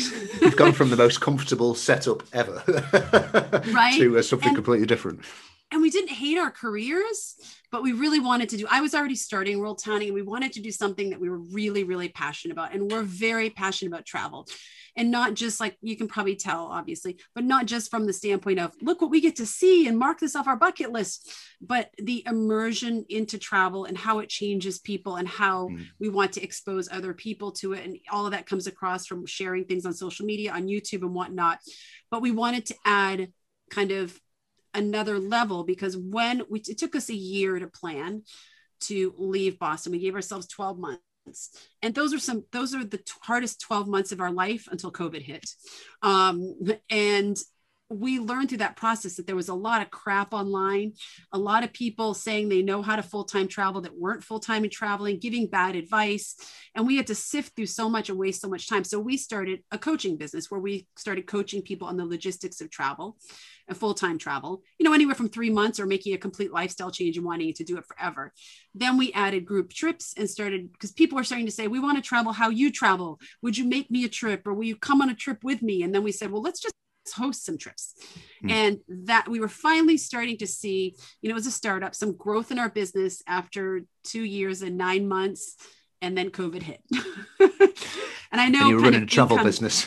Right, we're in the travel business. And I know income is always a big question, right, for people at full-time travel. So we really believe in being really transparent. So we had to cancel all of our trips for 2020.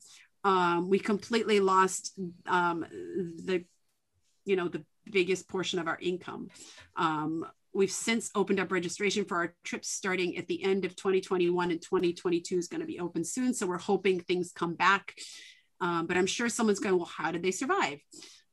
We live very frugal. We had money in savings. We've always kept a safety net in savings, just because, when you have your own business, especially a startup, it's very volatile. You don't make money initially, in the beginning.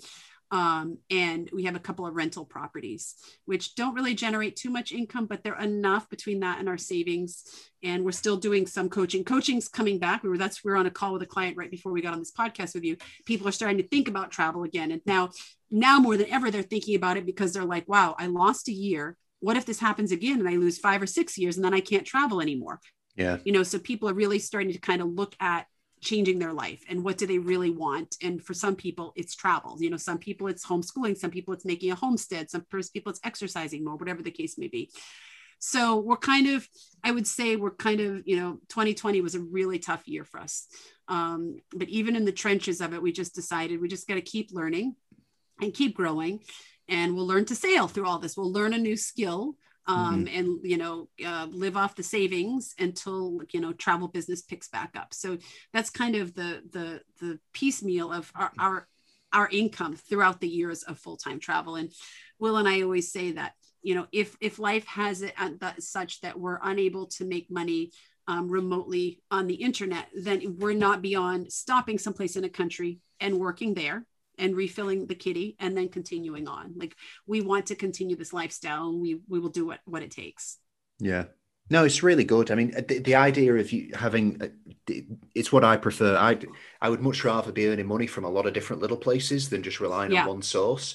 It's just so comfortable. Like we do, we've got properties and we rent them out on Airbnb. And especially like 2020 was it was terrible. Oh. I work in oil and gas, and then we also have Airbnb properties. So it was just like double hit, nothing's coming in. And yeah, this year it's like we've been getting the bookings coming in, and it's like, oh God, that's so nice. Like if the clients don't pay, which they're not doing, at least like we've got something coming in from somewhere else. So yeah, it provides much better level of security. So are you guys at the point now where the business ventures that you've got going on, the rental properties, you are completely in I don't know if you guys say the black or the green. What is it when you're not eating your savings anymore? Yeah, debt free, I suppose. Yeah. And we actually sold a property to completely pay off another property so that we had passive income. Yeah, brilliant. I don't know as we would have done it if it wasn't COVID times. We don't like to sell property once we acquire it. We rent it out, and we have a little bit of income on it, but most of the growth is usually in the equity. Yeah. And then we pull out the equity and we'll buy another property. I don't think we would have done it if it wasn't COVID times, but at the time we weren't really sure when travel is going to come back. And we didn't want to get to the point where it was so extreme that we had to go back to the United States.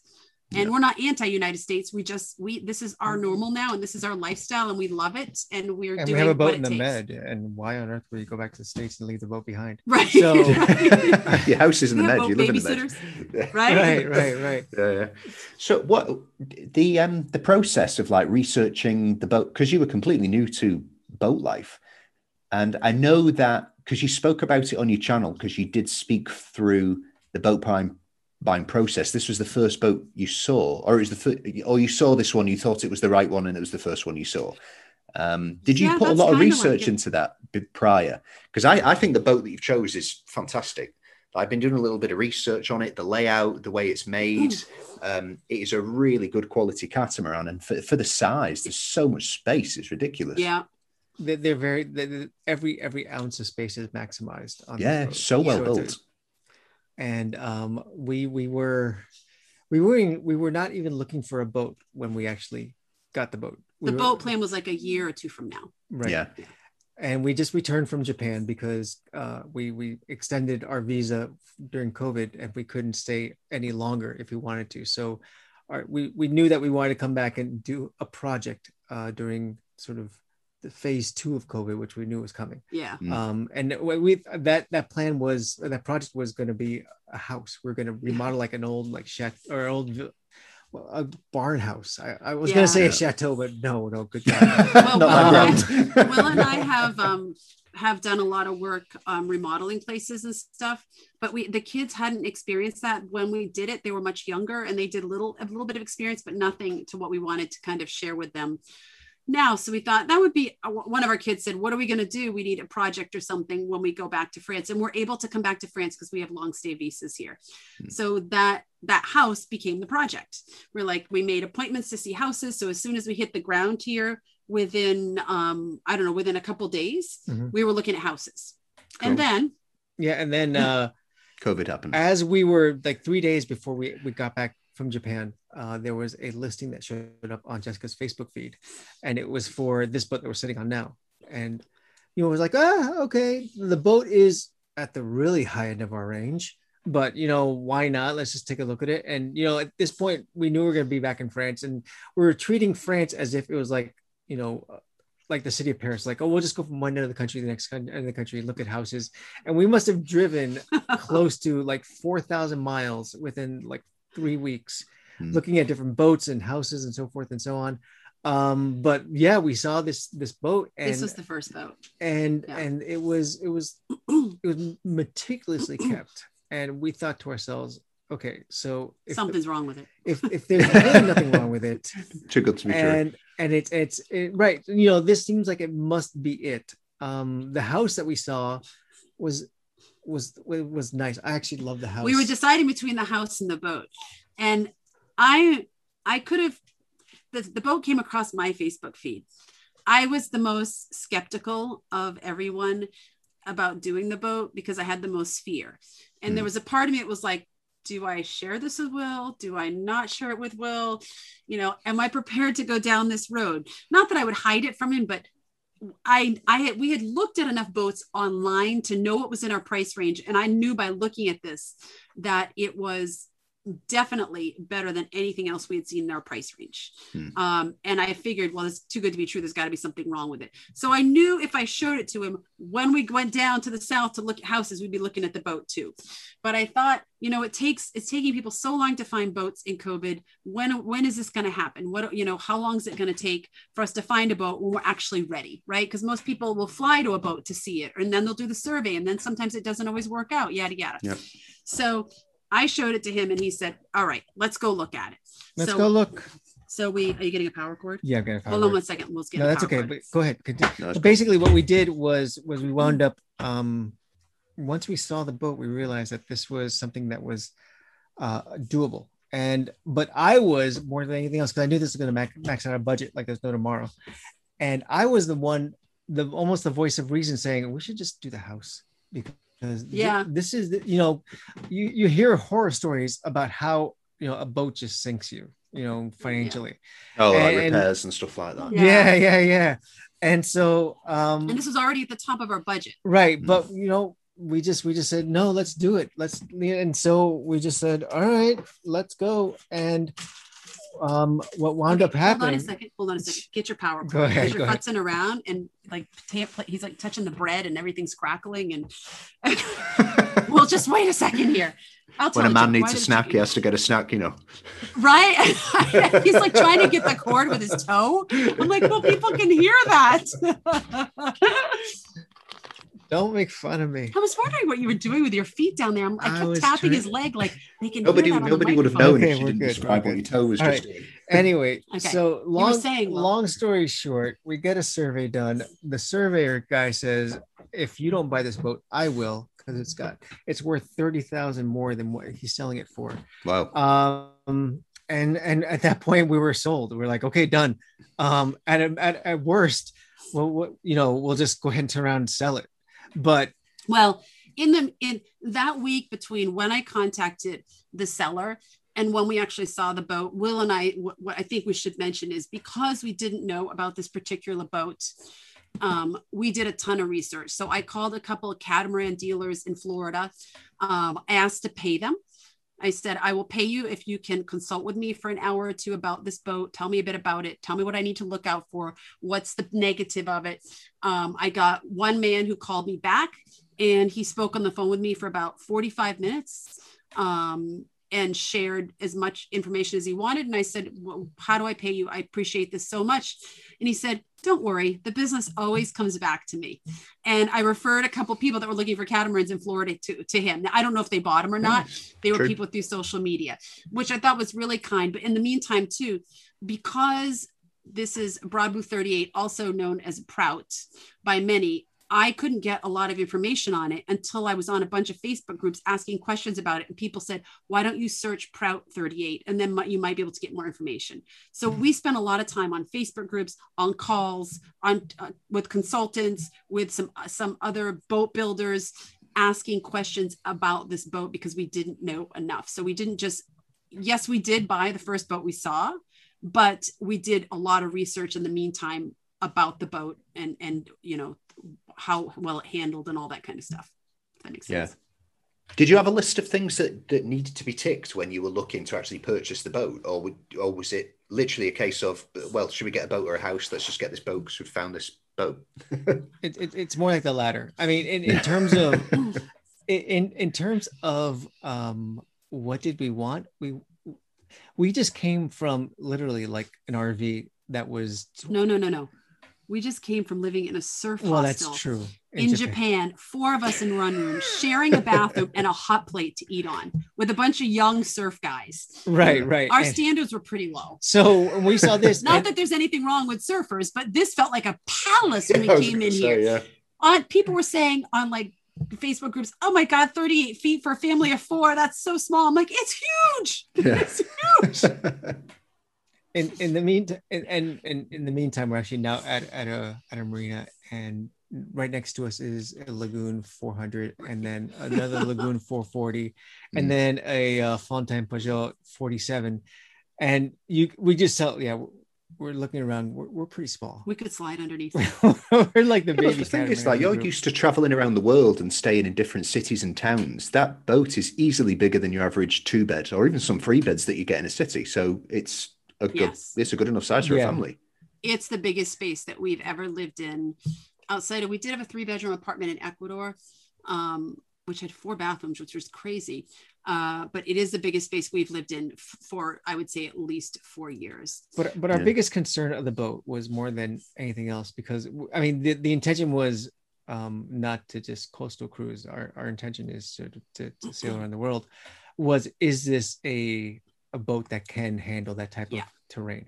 And everything that we looked at, everyone we spoke to, every group that we sort of researched in, the answers all pointed to yes. That the Prouts are sort of very very versatile boats that can sort of handle a wide range of conditions, and going around the world is not one of those things you should be shy about in one of these boats. So some of the comments were, though, that we don't have a trampoline up front, that there's going to be some slap, and it might not be super comfortable. But that didn't seem to be much of a concern of ours. And you said, were there certain things that you wanted? Like, we came into the boat going, we'd like 4 cabins, but we can settle with 3. The kids wanted a trampoline. We didn't get that. I really wanted the galley to be up rather than down in the hull. Yeah. And there was one other thing you wanted. What was it? Do you remember? I don't even remember at this point. But it's, it wasn't a big deal that we didn't get those things. Like, everyone had one thing on their list they really wanted, but we didn't get those things, but we all fell in love with the boat. and it fit our budget and ticked everything else. So we went without the extra. I think you wanted the extra cabin. I think it was, so the cabin, the trampoline, and the galley up top were the things we didn't get.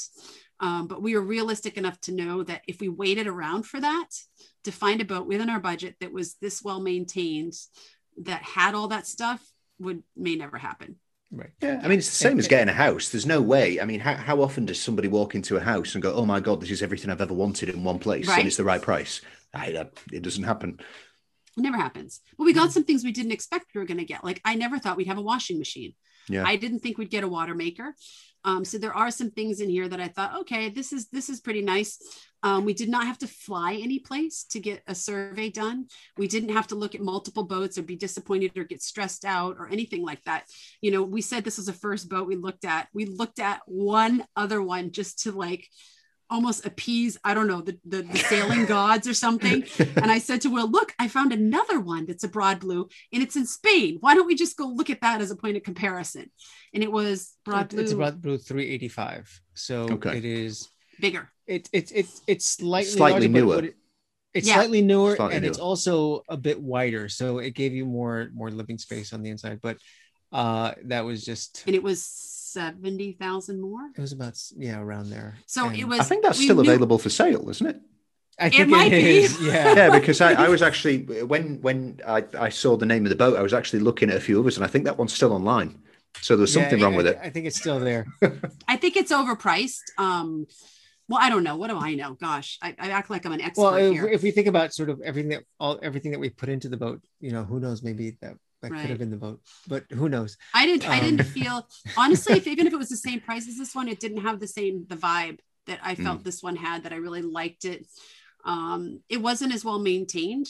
It had a lot more safety equipment, but it just was a bit not well maintained inside. And maybe that visually, modified my impression, although I'm pretty good at seeing past that after years of investing in real estate. But I feel like this was the right choice for us. And, like we said, we were deciding between the house and the boats.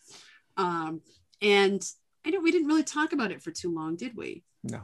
Because we were a little nervous that with the house, it was less money, but we were going to have to put money into it. Obviously, it felt like, oh my gosh, what if something happens and we end up being here for 3 years, and we don't get the travel anymore. And that is really what really makes us all tick. Like, we all love it so much. And after being in a lockdown situation for, I don't know how many months now, since October, and barely having any social, and both of our kids have said to us, what COVID has taught me is I don't want to live in the country. I want to be where people are and where there's culture and diversity, because they're so used to having that, right? So if we had bought the house is in a very rural area of northern France. The kids probably would have really been climbing the walls right now. They already are, because they miss social because of COVID, but I think they would have been in a very different space, right? We wouldn't have been leaving like we're leaving now to sail. We wouldn't have been doing that after 6 months in the house, because the world isn't really set up for that quite yet with COVID. So we would have been in that house for a year, maybe 2 years. And I don't think it would have been the best path for us. And I think it was an interesting decision, because Will and I have been investing in real estate for a very long time. This was more of a personal project. It would have been difficult to rent out. It wouldn't have been Airbnb-able the way it is. But it was also a low price point, which was good. But our more logical kind of investment mind was, even though we didn't see an investment opportunity in that, it was still leaning towards that, because it's something tangible. Whereas a boat, it's like a car.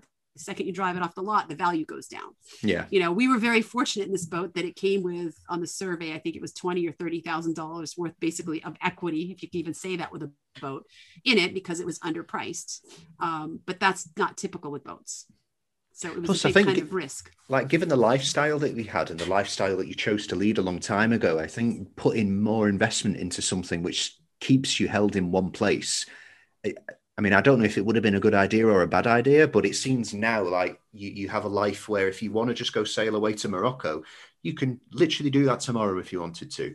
Yeah. And you've got nothing holding you down. And that is the negative side of property. It's a safe investment, especially if you get something that can rise in, you can raise a lot of equity in it if over 10 years or whatever. It still keeps you there. And if you're renting it out, there's still a problem. There's still a burst pipe. Or there's still something. There is, one of the biggest most of the real estate that we've owned has been on annual leases. There's been very little stress, and I manage the properties and I manage them from afar. I've always managed them. I've never hired a management agency. Even when we've been in Europe, I've managed properties in California, Boston, and in Mexico. But we had an Airbnb property in Mexico. We've since sold it. And that thing was a nightmare. Yeah. So I could not see, and not everyone's Airbnb is like that, but this one was particularly a nightmare. And all I could see was like, if we do try to monetize this through Airbnb, are we going to want to go through that again? What if it ends up being a similar situation? And here we are off, trying to go someplace, and then we've got this. So we've kind of been there and done that, and we still are doing it, but we're keeping in our life, which is the easiest properties to manage. Yeah. So that we can still kind of live the life we want to live. And it's been good to us. I mean, we've really enjoyed it, but I don't think we were ready for another one. It's a lot of like responsibility. Like we've always had properties that we've rented out long term, and then stuff that we've rented out on Airbnb. And like, thankfully now we've still got some that we've got like great tenants in. But when the pipes burst or the apartment upstairs starts flooding, and then you have to deal with insurance and getting contractors around, and you're like 5,000 miles away and you can't go there. It's like you really figure out what it's like to be a landlord in difficult and tough times. And yeah, it's bit of a pain sometimes, but then you can land lucky and you can get a tenant that stays in there for like 10 years and they don't cause you a problem in the world, and it's really nice. Right, we've had some of those, and those are fabulous. Yeah, I mean, it's so I always think real estate's a great investment. I mean, I think we've done well, but then we've had one bad egg in a series of decades of investing, and I think that's not too bad. And we always kind of say to our clients that are thinking about selling their house to go travel the world, and the house is paid off, or I'm like, would you consider renting it? But being a landlord is not for everyone, right? And once you hire a management company, they're taking 10%, and then you're like, ugh. So, I always say it's not for everyone. And, sometimes you get that one bad tenant, and luckily we haven't had any bad tenants like that. We just had a property that was a nightmare, but not because of the tenants. So it is not for everyone, but I think if you can do it, and then we meet a ton of people that have invested in real estate, and that's how they fund their travels. Yeah, it can definitely work. I think it depends what country you're in as well, because like we've had property in a few different countries. The UK has some really ridiculous tenancy laws that stem back from like the 70s, where the unions were like really having a lot of power, and the government was doing a lot for tenants at the time, although the regulations are still stupid. Whereas if you get a tenant that doesn't pay rent, there is literally nothing you can do. Oh my gosh. Oh yeah, it's crazy. So like in the UK, if you get a tenant that moves in and they don't pay rent like the first month, you cannot evict them for 6 months. It's impossible because you have to give them 6 months in order to pay. And then once you are able to evict them, it can take like 4 months to get a court date. And there is so many regulations that when that court date is due, you're like, oh my God, I pray to God I've got a judge that is not on the side of the victim that hasn't paid rent in like terrible. 9 months. Yeah, like we've lost tens of thousands through this, like having to go over to the UK. And I mean, people make a business out of it. They move into an apartment or a house, and they just never intend on paying rent. So yeah, good for them if they can get a free house for like a year, but pain in the arse if you're paying a mortgage on it. right. And you can't pay your own bills, right? Yeah, oh my gosh, that sounds horrible. Crazy, yeah. So just before we wrap it up, buy in the UK. Can you just like talk a bit more about the business that you've got now, which is encouraging people to travel and adopt the type of lifestyle that you got? It's fantastic. It's come a travel with us. Yeah. No, but honestly, what we've realized is that over the last 3 or 4 years, as we've been showcasing what we've been doing on our social media, on the YouTube channel, and so forth and so on, and now our ability to take people on trips that sort of emulate or mimic what we've done in our travels as well. I think that we've hit a nice curve of sort of opportunity to make a difference in people's lives, where because a lot of people go on vacations or they'll go on a holiday where they want to be pampered, but sometimes they want to scratch a little bit more beneath the surface. And it takes a lot of effort to do that, because not everyone sort of wants to. If you're thinking about going on vacation and you want to do something more in terms of being involved with the culture, it's always one of those phrases like, oh, it would be really nice if we could do this. I wonder if the hotel has something. Right. And it's never always, something that is truly authentic, because the hotel has, it's like the excursion trips from the hotel. Yeah. Touristy. So what we've done, and sort of, and the experience that we had with others, is that we've given people sort of that aha moment, that like really going on a holiday, going on a vacation, going on a trip, going on a trip away from home can be one of those things where I do connect with the local community, but yet I don't feel like I'm on a National Geographic exploration trip where I have to earn my keep. It's almost like the best of both worlds, where the combinations are great, the food is great, but the experiences are priceless, and it's really cool. We're able to create these experiences because we don't offer trips unless we've actually spent at least 3 months in the country. We do have one trip for Peru that there'll be a disclaimer on for 2020, which we didn't spend 3 months, but we've been there. We don't go and kind of scout out a place for a week and kind of pull things together. We've immersed ourselves in the culture for a minimum of three months, and sometimes up to years in the country, where we've made connections with locals. And because of that, we're able to build a trip that's not just scouted through Google or all the tourist things to do. We're able to build it with the locals on the ground. And I think that makes our trips very different than other group trips. And also that we're leading it as full-time travelers. It's our company. It's a family business. And we're completely vested in it, and the growth of the business and the brand and the learning kind of process that goes along with it. And I'll just leave with this. And this was kind of something that is really, really special, is that we're not in this to get rich. We're in this to help people, to enlighten people, and to open their minds and let them experience the magic of other cultures and other people and food and languages. And our first group trip to Morocco, we had one person who had never left the United States before. We had a couple take their honeymoon with us on a group trip because they thought the trip would be really neat, which is really cool. We had someone in their mid 70s.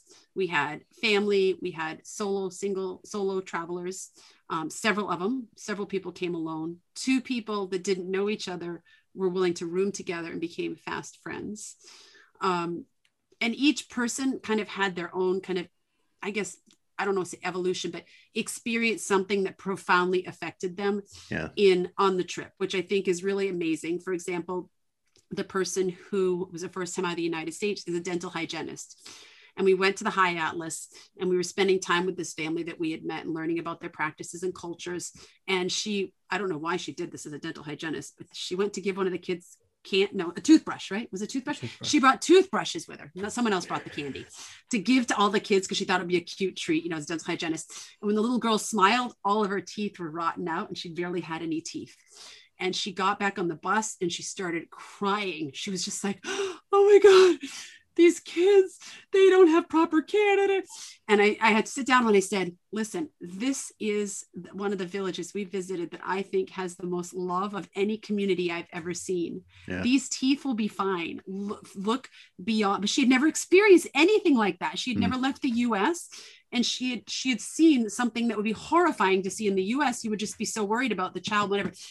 But we talked about the love that's in this community, in this village, and it kind of just clarified a lot of things, right? And there are many experiences like that people had on the trip. And there were several people that wanted to go to Morocco and always wanted to go, but were scared to go as a female. So there were all these kind of misconceptions and things that kind of wandered around in people's heads, and their minds were open and they left going, wow, I want to do another one now. And I think, to me, that's success. That's success with our goal, our mission, our brand, our business. Everything is, if we can get more people out there traveling, having these experiences that they wouldn't have had otherwise, or maybe on a different trip, then we are helping to, we're doing our little piece of the puzzle to help make the world a better place and kind of reduce, discrimination and racism and all that kind of stuff, and show that a mom in this country is the same as a mom in this country, in this country, in this country. They may eat different things. They may dress differently. They may have different religious beliefs, but they all want like the same thing for their kid, I guess. And that's kind of my little soapbox moment on it. Journeys of personal enlightenment, teaching people about the world, what's out there. It's great. Listen, we're still on this journey. I mean, we're not up here saying, oh, we know everything and come learn from us. We're so enlightened. Like, we are, every day and every time we travel, we realize how little we know and how much growth we still have to go. Right. And that's the great thing about travel. You're never done. And it's always something extra to learn. Humbling. What's that? There's always something extra to learn. Every time you go to a new place, you meet new people. Yeah.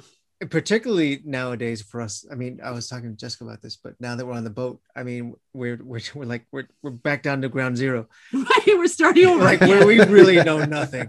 So we're as humble as they come at this point. It's so true.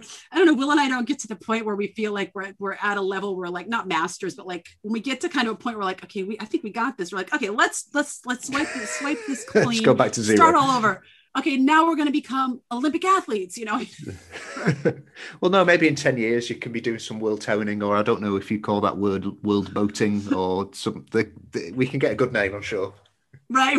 I think something cool. World curling or something like that. Well, listen, I think that's a really positive, great note to end on. I think the business that you set up is great. And, if people can learn a bit more about the world and they can learn a bit more about other people and it can bring some enlightenment to their life. I just think that's awesome. It's great. And I think it follows in with your family, like such a great family. Your kids are amazing. Very inspiring. So listen, thank you for your time. Really appreciate it. And hopefully we'll speak again soon. Thank you.